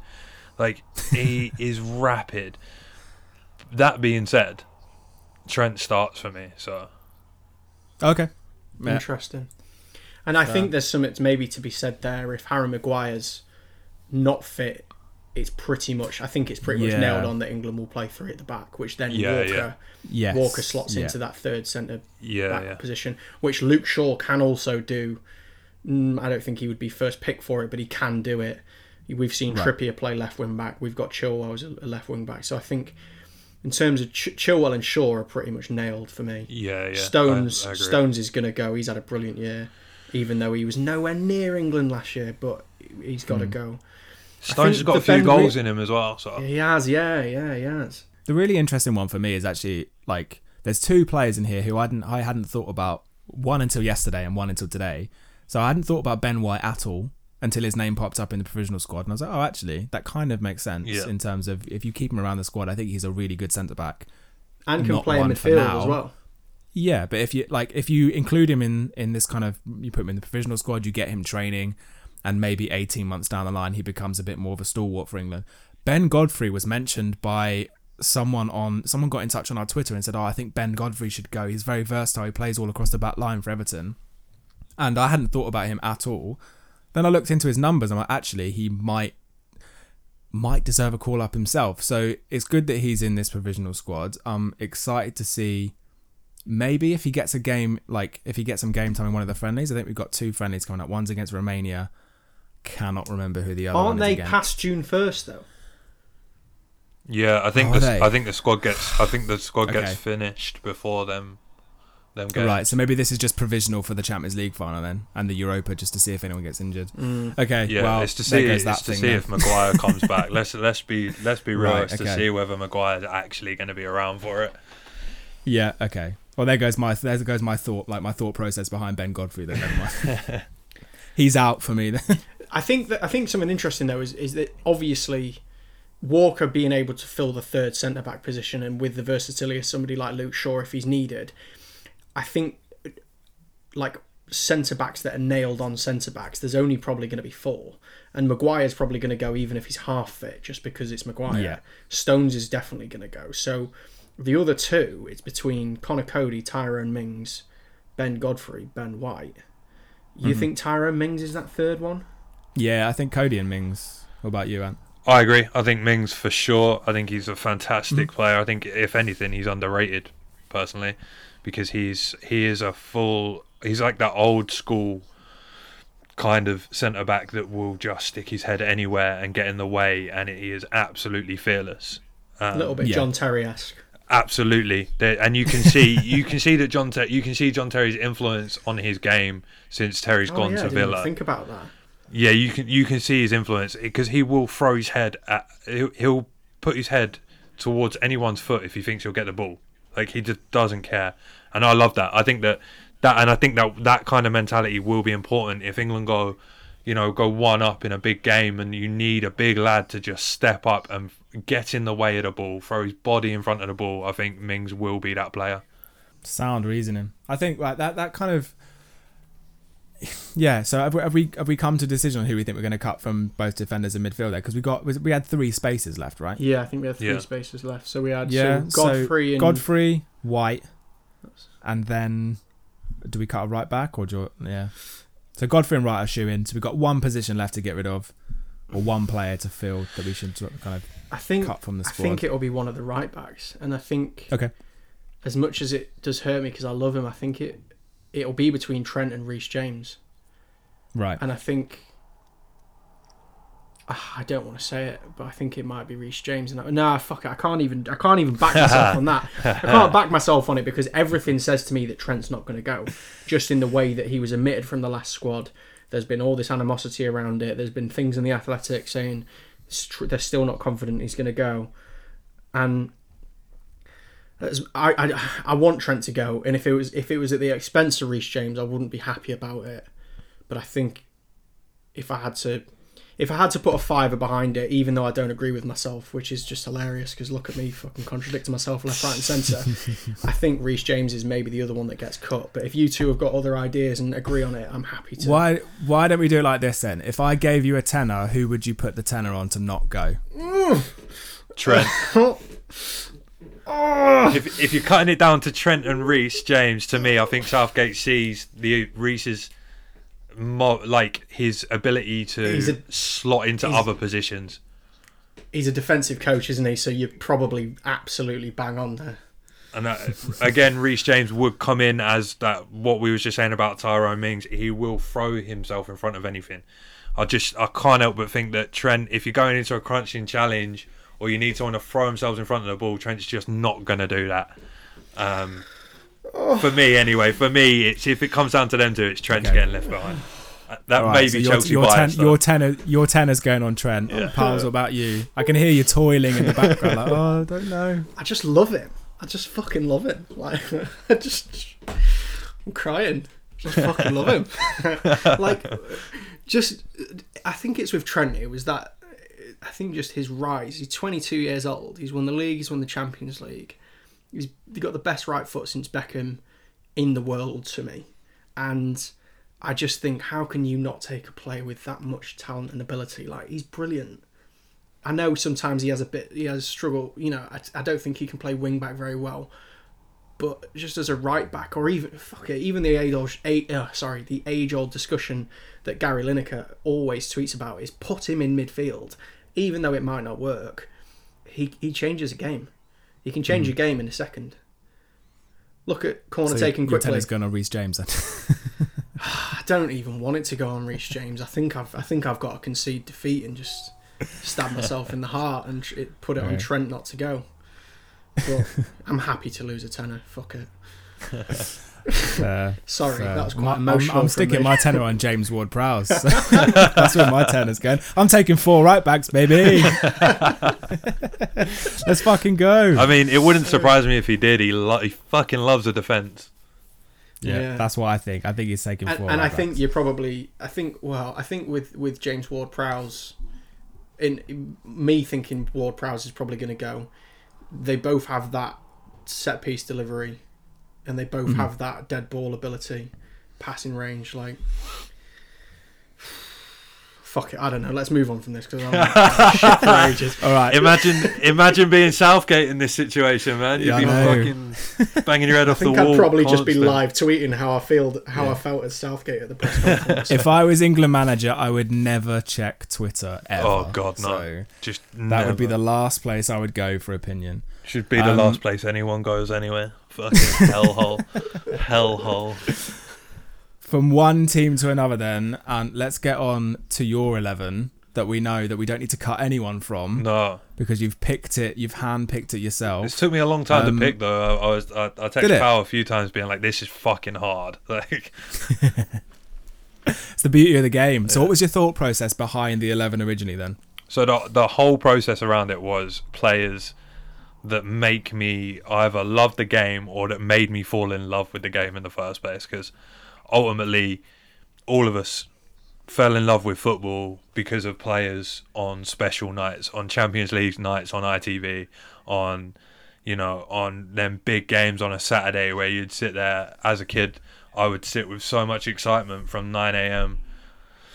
till like 3 p.m. for the Chelsea kickoff, just absolutely buzzing. And I was so excited on football as a kid. I'd just watch any kind of football. So it was all about, the whole 11 is about players that make me excited about football. Mate, that sounds perfect. I'm really glad you said Champions League nights on ITV as well, because that's the key. Oh, they yeah. need to be. They need to be on ITV. Bring if you're talking that about back. a good Champions League night. Bring that back, because it's depriving kids of like a rite of passage within football. ITV massively. Champions League. Never mind renationalise the railways, renationalise the fucking Champions League. Nationalise the Gazprom, exactly. Fuck yeah. Right, let's start with the goalkeeper then, shall we? Let's go. I've got Ben Foster, the big man, the legend. Yes. This is all based off of his YouTube as well. Oh, it's brilliant. Okay. Yeah, it's such good entertainment. I was going to ask. So he runs a YouTube called the Cycling GK. And I am massively into cycling. Like over the lockdown period, I've got massively into it. I am full on lycra, flying down hills, the fucking lot. Yes. And I've got proper into it. And his YouTube has actually been like a big part of that. Like, because it is the perfect combination of both things. He puts the GoPro in the goal and shows all these clips of him, both good and bad, doing goalkeeping. It's shown the whole Watford campaign into them getting promoted, and the episode where they get promoted is the best thing that I've ever seen, because it's just Ben with a GoPro showing all these behind the scenes of all this team celebrating. It is so good, and he rides my dream bike as well. So it's really funny. That's cool. It's really That's funny. really different as well, isn't it? You're yeah, very he's great, and you know what? Like, he is a good goalkeeper. I respect that he's openly spoke about his mental health issues and like when he went to United, how he wasn't ready for it and the pressure that it put him under and the mental health strain that it put him under. I respect that a lot because there's not enough football players talking about the mental health issue around the pressure that they're put under. We kind of put these football players on a pedestal. Same with bands, like Sleep spoke about this loads with the release of Nervous, that certain people get put on a pedestal and no one ever talks about the mental health issues. And Ben Foster come out and said that the reason that he didn't play so good was because he wasn't in a great headspace and he didn't get any help for it. And I just really respect that. Like on a man-to-man level, I respect that massively because it can't be easy for him to turn around and talk about it when you know you're going to get torn apart on places like Twitter and stuff. Yeah, that's sound. That's like it is good that players come out and do that, because I think I spoke to Stephen Corker once outside of Loftus Road. He just done. I got to the game really early, and all the us sort of watched all the players kind of like filing in out of the cabs and stuff. And he'd just done this article in The Guardian, I think, about his gambling addiction and stuff, and he was just kind of signing bits and pieces. He was walking in, and I just sort of mentioned to him as I was there with my cousin. I was just like, mate, that article in The Guardian was mint. It was a really good read. And he would just look back and was like, he sort of seemed really appreciative that someone had said that back to him. I think, I don't know whether people would take the time to just kind of, I don't know, openly like thank them or just say that they enjoyed reading what they put out there, that kind of thing. Just if you're going to open yourself up like that, it's like good to go back to people and just say that, it was appreciated that you kind of went out of your comfort zone to say something like that. Just a note on Corker as well. He was named in the team of the season for the Turkish league. Oh, was he? Yeah. Oh, that's good to hear, man. It's such a shame that he never worked out in different. I mean, he sort of bobbled around a few places. He turned up at Liverpool, played as a centre forward at a Klopp for a bit, didn't he? It was really strange. His career's a weird one, but all due to kind of things around mental health and addiction and stuff like that. So I'm glad to hear that he had a good season in Turkey, of all places. Right. So you're right back, and so I have gone for my man Dani Alves. Recently recalled to the Brazil squad at 38, I think he is now. He's so heavily decorated as well. I love it. I love the story of how, like, there's so many stories of him and Messi, and we hold Messi in such high regard as, like, in my opinion, he's better than Ronaldo and he is the absolute GOAT. Mm-hmm. And we hold him in such high regard, but no one ever really thinks about, like, Messi doesn't just get the ball on his own. The ball is fed to him. And when you look at the way that Alves used to play with him, it was so much fun to watch. And again, Champions League nights, ITV, shout out, rest in peace. He was just one of them players that I was like, I love to watch. I could watch him play that position all day. He kind of bossed it for that iconic Barca team, and he is so highly decorated. I was like, I looked it up, and he's won just about everything that you could win, really. So such a small right back as well.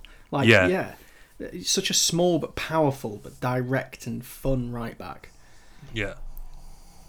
There's a reason he kind of bounced around from like high profile club to, because he went from, was it Sevilla to Barca to Juve, I think. Juve to won PSG. Everything at Juve to PSG, won everything he could possibly win there, and now he's gone back to Sao Paulo. I think he's just won whatever league titles you can win over there, and now he's been recalled to the Brazil squad. Like, still to this day is playing at a high enough level to be recalled to play in like the famous yellow shirt. So to have the amount of trophies that he's got on his mantelpiece, and then to have the longevity as well to still be playing at such a high level. Yeah, there's not many better right backs in world football, really, is there? No, definitely not. Not to me. Like, again, just such an iconic player. Like, yeah, just he's one of them players that just made it, and he makes it look so easy as well. Like, it's not easy. Like, it's easy enough to get a football and kick it around your back garden, or to like kick it around with your mates, but it's not easy to be a fucking pro. And he makes it look like he's kicking it around the back, like in the back garden with his brothers or whatever. Like, it's ridiculous. Right, you've got a nice centre back pairing here. You can choose whichever one you want to start with. I've got to go with my captain, leader, legend, John Terry. Oh, what a man!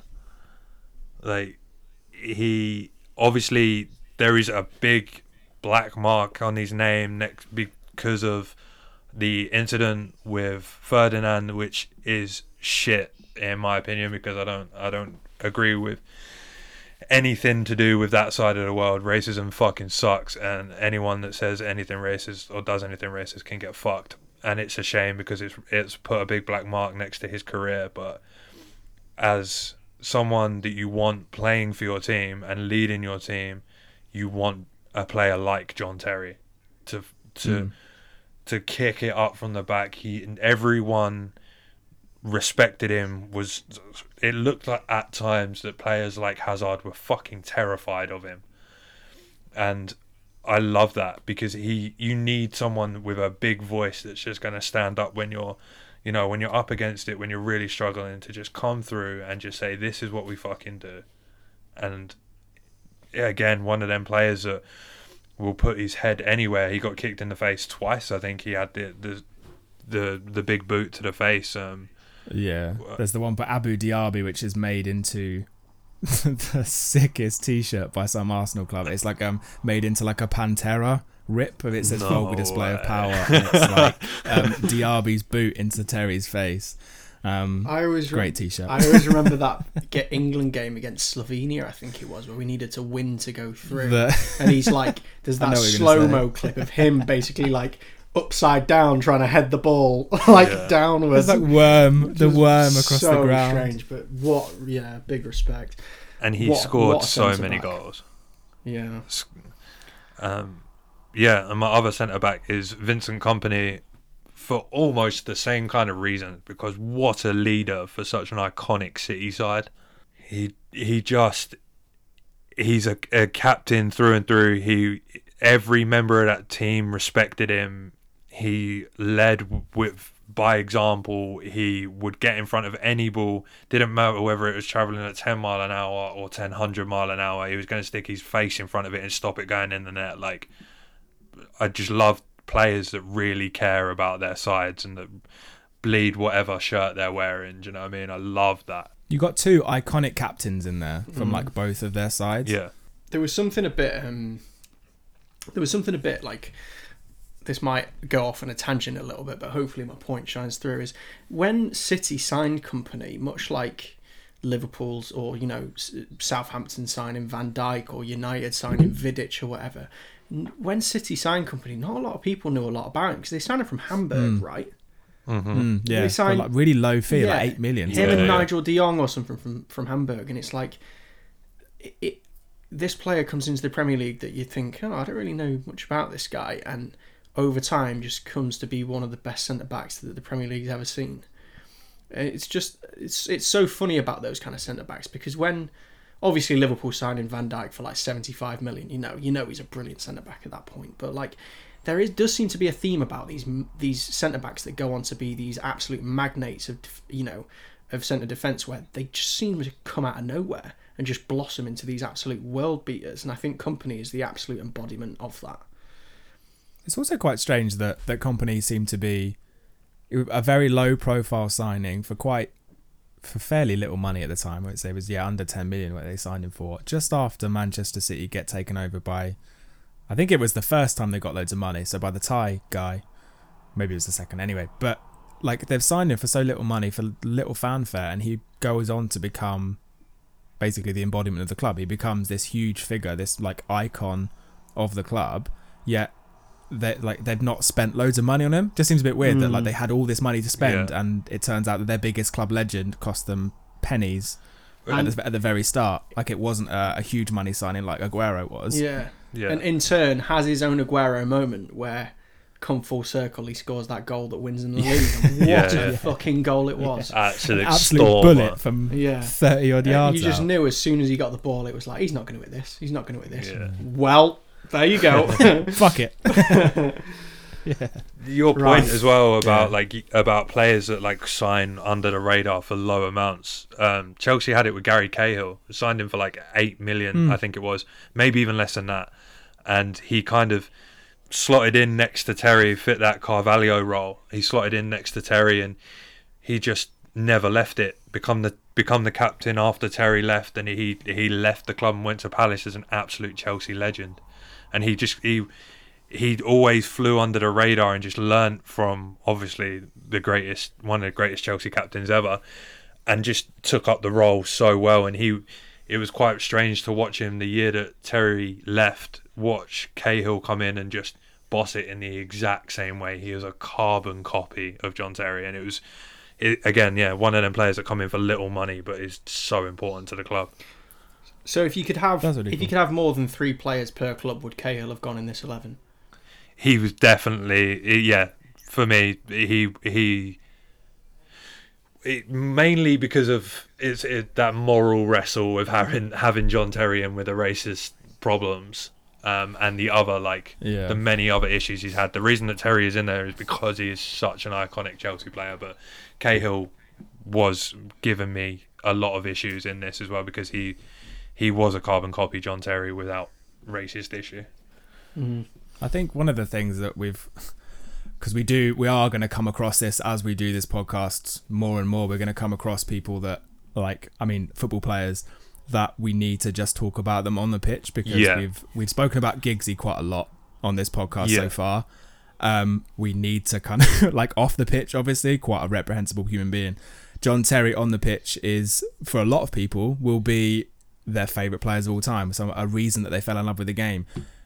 You just kind of have to separate that a little bit with what they do off the pitch, because you're just looking at this football ability, their footballing ability. We've also spoken about players like Robinho as well, who's been involved in all sorts of shit off the field. So and even players like Neymar and that as well have been caught up in a lot of stuff as well. It kind of it is there, and while we're ultimately Ronaldo football, as well. He there's going to be, I think, when we talk about these, when we put these 11s together, when you guys sort of come on the podcast and put 11s together, I think it's just if we, we'll talk about them on the pitch and then maybe leave the stuff to the side for now. Just love that. Love that. We can always address it.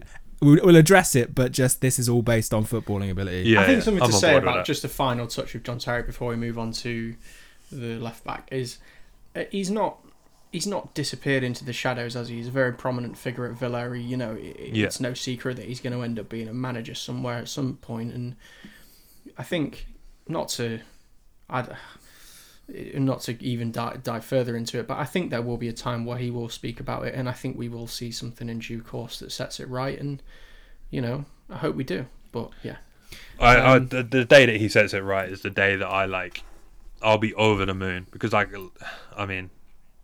you can't. There's no way that you can put together a dream 11 from anywhere, be it just as Chelsea or worldwide, and not consider John Terry in that role. So for sure. There's obviously you can't completely just you can understand that there's two things. You can understand that someone has done something completely reprehensible off the field, or actually in this case it's on the field, but you can also at the same time understand what these people mean to fans and to the football and to the game itself. So there's two. You just have to remember there's two things here. So whilst we can address one issue, we can also say that this guy is a legend at one club for what he did on the pitch and for the trophies he lifted. So I love that.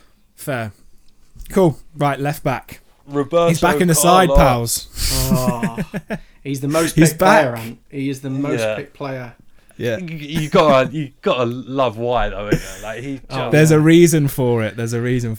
Again, them Champions League nights. The reason that I fell in love with football was watching players like Roberto Carlos just absolutely boss it. And again, he's one of them players that you'd watch him that night, you'd watch him play fantastically, and then the next day at school, you're trying to do what he did.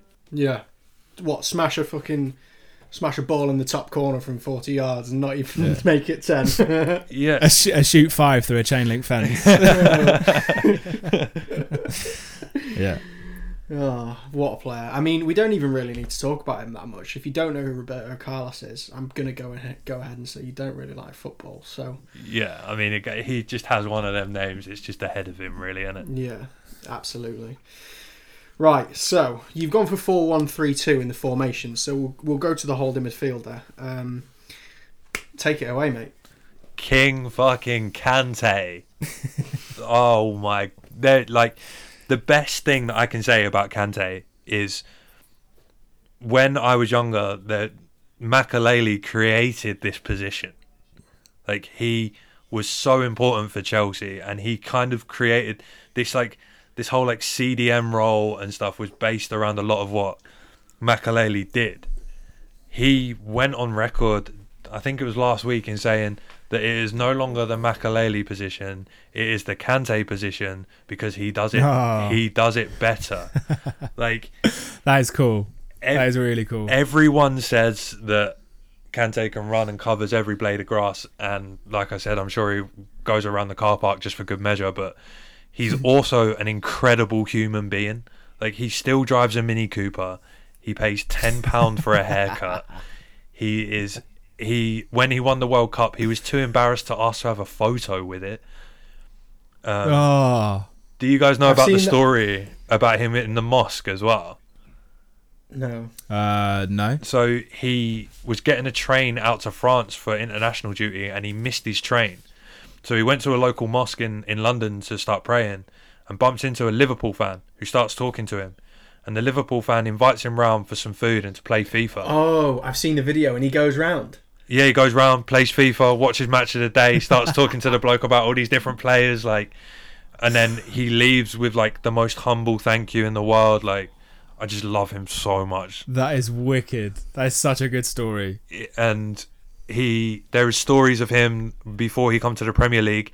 He would run to training, he would train and then run home just for the extra fitness, because he just loves it that much. Like, he's unbelievable. Like, that's one hell of a regime. Yeah, and the stories about him driving a Mini Cooper, he drove one that was there's photos of him driving one that's got dents in the side where he's like dinged it off of things, and he's just not asked, he just carries on, just loves it. That is cool. And as a player, like, so important to Chelsea this season. Arguably the reason that we're in the Champions League final, the reason that we finished fourth. If we don't have him in the Champions League final, it's game over. If he's not fit, is it really that important to you then? Is that what you see as a kind of linchpin of the whole side? Absolutely. I think that Tuchel at the moment builds a side around Kante and Mount. Them two first on the team sheet, and then everything else you work around them. He is, like, I know that I'm obviously going to wax lyrical about him as a Chelsea player, but he was so important in that Leicester side as well. So important, and like it a bit of a moneyball signing as well, really. Like, yeah. And they signed him for like 8 million or something, like 6 million quid from Reims, was it? Second division side. Yeah, and like, maybe I'm wrong about that, but it was about that much money from a not very prestigious side to go on and have that impact. It's just unseen. Yeah, and he's won so much. Like, he won the World Cup.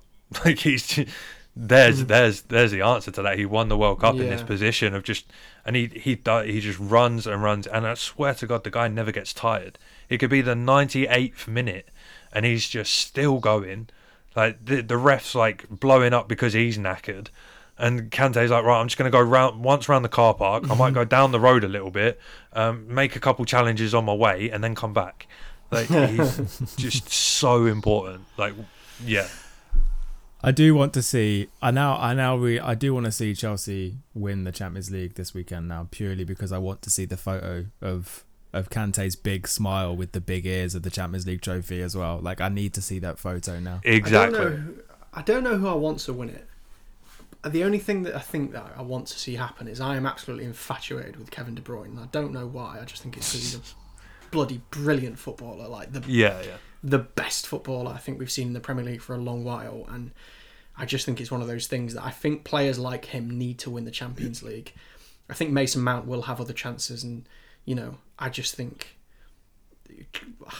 I'm going to shut up, but Kevin De Bruyne. You know how I feel about Kevin De Bruyne, Liam. I do. So whoever wins, we either get a picture of Kevin De Bruyne holding the Champions League trophy smiling, or we get N'Golo Kante holding it. So, you know, we're happy. We get something out of it as a neutral. There would be something romantic about Aguero winning it as well. Oh, with the final kick of the game or something as well. Yeah, signing off with a winning goal. It really sticks in my throat. Obviously, I want Chelsea to win, but there is the romantic side of me would love to see Aguero get it on his send-off before he leaves the club that has been so important to him. So before he goes and signs a mega contract with Barcelona a week later, I think. Yeah, and then just rakes it in, just makes money for fun. Yeah. Well, you got three central midfielders in front of N'Golo Kante then. Yeah. So I've got Messi because he is the GOAT. Like in the debate between him and Ronaldo, it's always Messi for me. Mm-hmm. A lot of people say that Ronaldo's like been around the world and he's played here and there, but that's the reason that I love Messi, is because he's a one club man. Like, be it that there's money involved or whatever, the romantic side of me loves that he's a one club man, that he's done all of this stuff at Barca. The same reason that I love, like John Terry, he was basically a one club man. Just scrubbing the last season at Villa. Yeah. We'll forget about that. Same with Lampard. He was never at West Ham, and he never went to City. Okay. We just forget about that. You just clip it. Yeah. Just edit them out. He definitely didn't score. Lampard definitely didn't score against Chelsea for Man City. That definitely isn't burnt in my head as one of the worst moments of my life. Yeah, I just think that Messi, like, he views the game differently. He views the game as if he's playing FIFA. He's outrageous, and there's not enough that any football fan can really say about him, in my opinion. That, again, it comes back to these. We can't deny that Ronaldo is obviously this absolute monster athlete with monster numbers and brilliant finisher, brilliant footballer. But I just think there's something so romantic about Messi that I can't get away from that. He's just he is the most electrifying player, because people will have noticed by this point, we're sort of an hour and 45 minutes into this interview. We are one person light on this interview who I'm sure would rally for Cristiano Ronaldo here, but I think all three of us are in agreement, like pretty much in agreement here, that Messi is the most electrifying player to play this sport for a long, long time, if not of all time. I think every time you watch him, there's either a chance or he will do something special that you've never seen before. Yeah. It's insane that the way that he is able to control, I mean, at least 1/3, most like 2/3 of the pitch is just his own. He can kind of weave his way through 2/3 of the pitch, do what he likes, and the chances of the ball ending up in the goal are pretty fucking high. He's the most exciting player to watch for me, anyway. If life was a simulation, I think the same code that was in Maradona is in Messi. Yeah. It's just one of the things that I think of all the time when I think of Lionel Messi now is a slowed down GIF image of the 2 touches he took for Argentina as he scored against Nigeria in the last game. The ball comes over to him and it touches off his thigh onto his foot. Oh yeah. And it's such a difficult ball to control dead. And he does it with the 2 slightest of touches and then scores and takes Argentina through to the group stage with that performance. Like, I think of that all the time. Yeah. Like those 2 touches of the ball, and it's like he's just a magnificent player, and one of my favorites. That sums up Messi for me as well, because if like that old cliche saying of he only needs half a chance, Messi only needs 1/20th of a chance. Like, he does, like, the way that he can stop the ball, like you said, like the touches that he can take, he just seems to view things differently. He seems to view it in just a whole different way. And honest, like, he took a long time to score against Chelsea, and Chelsea nearly had the record of him never scoring against us. And I think it was when he scored against us, John Terry was absolutely fuming for that reason. But you just can't like it. I don't care, like, if it was the last minute of the game in the Champions League final, Messi could score against us, and you think, well, fucking hell, it's Messi, so it is what it is. Yeah. And do you remember we've mentioned Champions League nights on ITV quite a lot this, but I'm just going to mention another one. Do you remember that? I think it was a quarter-final where it was Madrid-Barca, and he picked the ball up off Sergio Busquets in the middle of the park, dribbles through all of them, takes it just to the right of Casillas, and then just dinks it over him. And I think Liam's favourite commentator, Clive Tilsley's just going, wow, wow, wow, wow, wow. And it was like, watching that just made my hair stand up, and it was you know, what special, like, how privileged are we to watch this kid? Like, just so lucky. Yeah. I know. We're going to be telling our, like, kids and grandkids, like, what older generations talk about Maradona and Pele and stuff. It's like this was the guy. This was the guy. This was the man, like the poster boy of the entire sport across the entire world. This was the guy. And moving on from one special player to another. Paul Scholes. I was going for the other one, but we'll take him. If we're going from one special player to another, we've got to go David Beckham, haven't we? Okay. Yeah. David Beckham is that free kick against Greece had me running up and down my street when I was a kid. Yes. The haircuts, my dad would come pick me up every Saturday and take me to the barbers. I'd be. That was going to be my next question, man. I was going to say, what haircut did you have? Was this around 2002 World Cup? Yeah, I had the mohawk. Did you have the mohawk? I had the mohawk. I was having whatever he had. I shaved my head when he did. You know, he was such. Did you get the braids? Unfortunately, my dad did made me realise how much of a cock I would have looked if I went for the braids. Yeah. So fair point. But yeah, I had the Red Predators. I would spend hours and hours and hours trying to kick a ball the way that he took free kicks. That iconic body position that he would be able to do things from free kicks that at the time was never really done. And he's gone on to be an incredible ambassador for the sport. You know, he now owns a club, and let's face it, lads, he is one beautiful man. Oh yeah. Yes. As James Corden Without said, a beautiful doubt. man, beautiful face. Gets a text. Yeah. The body position you brought up is like that silhouette that he sort of takes up as he's sort of swinging in a free kick or a cross, the kind of the bend and the way that his arms are positioned. Like the only thing you can compare it to is like the Michael Jordan jump man. Like if you black out everything, you know exactly who that player is based on just the silhouette. I don't think there's many other players in other sports where you can just have that kind of outlined silhouette and be like, that's David Beckham. No, that's Michael Jordan. The list kind of stops there. He had it for his soccer school, didn't he? Yeah, he did. It was on some of his boots as well. I had I think it was for the 2006 World Cup. He had like these shiny blue Predators that came out and they had the logo on it, and I had them, and that's the logo that was on there. So he did use that for a while, didn't he? Yeah, and like he just, again, another great player, and he really, really cared about every club that he went to. And then when he went to Paris, he gave all of his fee away to charities, and you know, he just like, I just love that. I love that he did charity work. He's a proper family man these days. You know, he seems happy in his Instagram life is the dream. You know, he goes out for fucking walks across fields and wears £10,000 outfits that he looks amazing in. Massive hunter welly boots. Oh yeah, and he's wearing like flat caps that are worth more than my whole fucking wardrobe. Yeah. But like, you know, and he's married to Victoria Beckham. Like, come on. It's not a bad life. I mean, come on. And he owns a football club now. It just, the more it goes on, the better it gets. And he's in on Salford as well, isn't he? He is, yeah. He's part of He's part of that team, right? Yeah. I remember touching on the PSG thing again. Every time I'm on YouTube, there's somewhere on my suggested is the last 8 minutes of Beckham's career where he knows and he's just crying the whole time. And I'm like, I living through him, just being like, that's how I'd feel if I was you.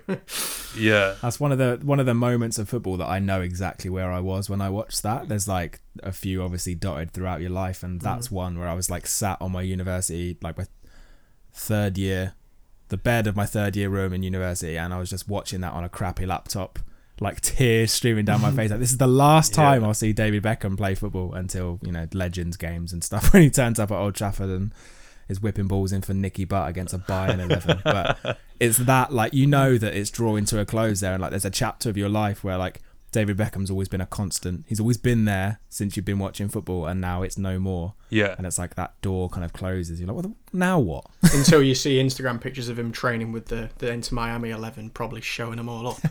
Oh, yeah, absolutely. Taking dead balls better than anyone.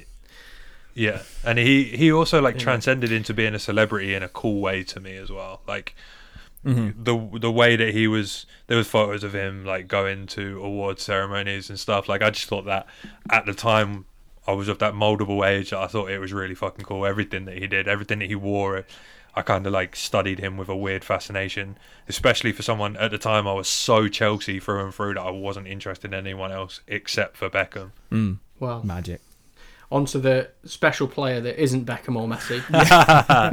The other special player in your three. The other special player, Paul Scholes. What a player! I mean, like, I think underrated. I agree. And I that's think quite something to say.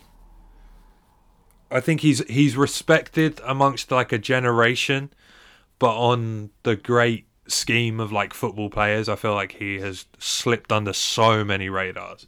And again, it goes back to he was United through and through, and he would do anything to win the games. He was scrappy at times. He was creative at times. He would get in front of. He would crunch players. He would play beautiful balls as soon as he got up from crunching that player. Like he was one of them players that when I was young and again moldable, he made me fall in love with a certain style of football, and I fucking hated United at that age. But he was one of them players that whenever he touched the ball, he would, in an old school clever way, play this beautiful new fresh style of football, and it was just so fascinating to watch because, like I said, he would absolutely crunch her and then play a 40-yard through ball to someone and just be like, how the fucking hell has he just done that? Even came out of retirement as well, didn't he? Because he just loved the club so much. He was called in at a time of need and came back like 18 months after he retired or something. Yeah. And played an extra 18 months something. So something to be said about that, I think. Yeah. Right, moving on to the top two. Gonna say A deadly front two. A deadly man. front two. I picked one of these in my Ultimate 11 when me and Liam did the pilot of this podcast, and I still can't get away from the fact I think he's one of the best strikers the Premier League's ever seen, and ultimately, playing for your club. That moment, I remember, again, another Champions League night on ITV, the header that he scored. God. You just knew it was going to happen, and it did. And say his name. King Didier Drogba. What a player. Some more great Tilsley commentary on that goal as well. As he just goes, and what about that? And then that's all he says. And then when he takes the pen, he says that he instantly says it was written in the stars. And as soon as he said that, I was fucking crying. Like Drogba, for me, he was one of them players that come in under a Jose Mourinho era of kind of exotic players. We signed him from Marseille, and there's a story going around of Mourinho saying, I will sign you. As soon as I get the money, I will sign you. And then he comes to Chelsea and straight away he's like, Drogba, we've got to sign Drogba. And he was just such a fantastic striker all of the time as well. And he could score from anywhere. He wasn't one of these strikers that he just tapped it in, or he was always just his left foot. He scored, I think 3 times he scored perfect hat-tricks in the Premier League. It was left foot header, right foot. That's impressive, man. Not a lot of people can do that. No, exactly. And he would score from outside the box at times. And I mean, that header in the Champions League final, 88th minute, I named my Depop and my vintage reselling thing after it, 88th minute. There's a joke with me and my girlfriend that I know the commentary from that whole game, and my girlfriend takes a piss out of me because every time something amazing happens, we'll always be like, it was written in the stars, it was meant to happen. And yeah, I have made a vow that my firstborn will be called Didier. My missus is in no way happy about it. She is in no way on board about it. She was fuming when she found out it's French for Derek. Is it? It is. Didier is French for Derek, or the French equivalent of Derek. Derek Deschamps. And yeah, she was fucking fuming about it because Derek Lacey. Probably not. But she's going to have to fucking deal with it because he is the greatest striker to ever pull on a Chelsea shirt. Period. Mate, that's fair. If you get away with that, I'll be extremely impressed. I really hope you do. I mean, me and my girlfriend just actually got engaged a couple of weeks ago. Oh, mate, congrats, man. Thank you. Congrats. We just got engaged, and she was like, yeah, like, you know, we're like sorting out the wedding. The wedding's going to be at the end of this year. We're like pushing it through for multiple reasons that we want to get it done nice and early. And she's like, just one thing, I don't know if I can marry you over the Didier issue. And I was like, yeah, that's fine. If it's going to be an issue, I don't think I can marry you. And it's kind of it's kind of been left ever since. I don't really want to bring it up in case she leaves me, but you know what you should do to compound the hurt with it is, instead of having nice music to walk down the aisle, just get the Champions League theme on. Dude, as soon as she says I do, I want it to say it was written in the stars. Like, I want that to be a thing. You can always put it in your groom speech, because I did. I got married last year, and in my groom speech, I said, like, you know, thanks everyone for coming. You know, I'd just like to. I guess at this point, I get to talk about the best day of my life, and I'd just like to tell you all about the time that Bobby Zamora scored a 90th minute winner at Wembley. And I love that. Yeah, so you can do exactly the same thing, mate. You can talk about Didier Drogba, sneak Didier Drogba into your groom speech. I will sneak him into my groom speech. I will get him in. I'll get one of the boys to film it. I'll send it to you both. Yeah. Because mate, please do. That'd be wicked. Yeah, I'll make that happen. The best thing is, I'm saying all this now. I know she won't listen to this podcast, so I can say exactly what perfect. I want. And I know that none of her friends are going to listen to the podcast. The only people that ever grass me up would be Sleeps. So you've also put it about 2 hours into the interview as well. So if they do, chances of them getting 2 hours in as well. Yeah, like her friends are just going to be like, slim. Her friends aren't going to be. I know her friends all too well. I know that they will not be listening to me talk about football, because that's the reason they don't come round our house, is because they're sick of me talking about football. Tuned out after the right back chat. Even if they are listening now, we just want to say directly to you, get off. Yeah. If you are listening now, I swear to fucking God, don't ruin this for me, because it will be funny when I stand up and mention Didier Drogba and I send it to these lads, and we will all have a laugh. That's what it's about. Yeah. All right, so the last one. Last but not least, eh? Yeah, last but definitely not least, the man that I think it's safe to say, boys, that every football fan wishes that this guy played for their club. Yeah. Oh, mate. Yeah. Sergio Aguero. Dude, that winner for City is the reason that he's in the team. Obviously, I know that he's super prolific. He scored goals on goals on goals on goals. He scored countless times against Chelsea, which I don't like to bring it up, but it still fucking hurts. In fact, I think he scored a hat-trick against Chelsea in that famous 6-0 win that I was actually on tour with Sleeps for, and I didn't speak to anyone for the rest of the day. I went to bed and sulked instead. We had a day off in Poland, and we all had a lovely Airbnb, and everyone went out that night, and I just went to bed because I had a fucking riot arse on that we had lost 6-0.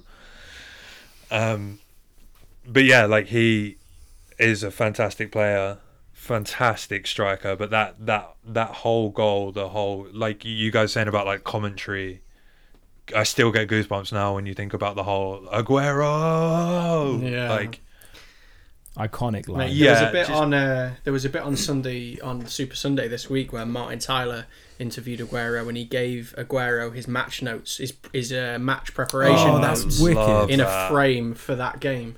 And Aguero was so good. He was like, "Are you sure?" He was like, "Are you sure?" And he was like, "Yeah, of course."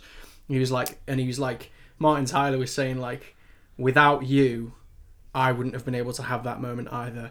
And I love Aguero that. was like, "Well, my dad loves you because of the commentary," and and Martin Tyler was like, "We'll forever be joined." And Martin Tyler's looking old now, but like, he was like, that moment, he was like, "We'll always have this moment with each other," and I was like, "That's pure, so mate, that's pure." really fucking sweet. That is. That is an underrated moment in football as well. That shit like that just doesn't happen. I love that. Brilliant. I mean, really I think cool, we're just lucky that we've been able to see those two play in the Premier League. Yeah. Very blessed. But yeah, what a strong team. And then this is where the poetic license kind of comes into play. Your three subs, which are musical choices. Yeah.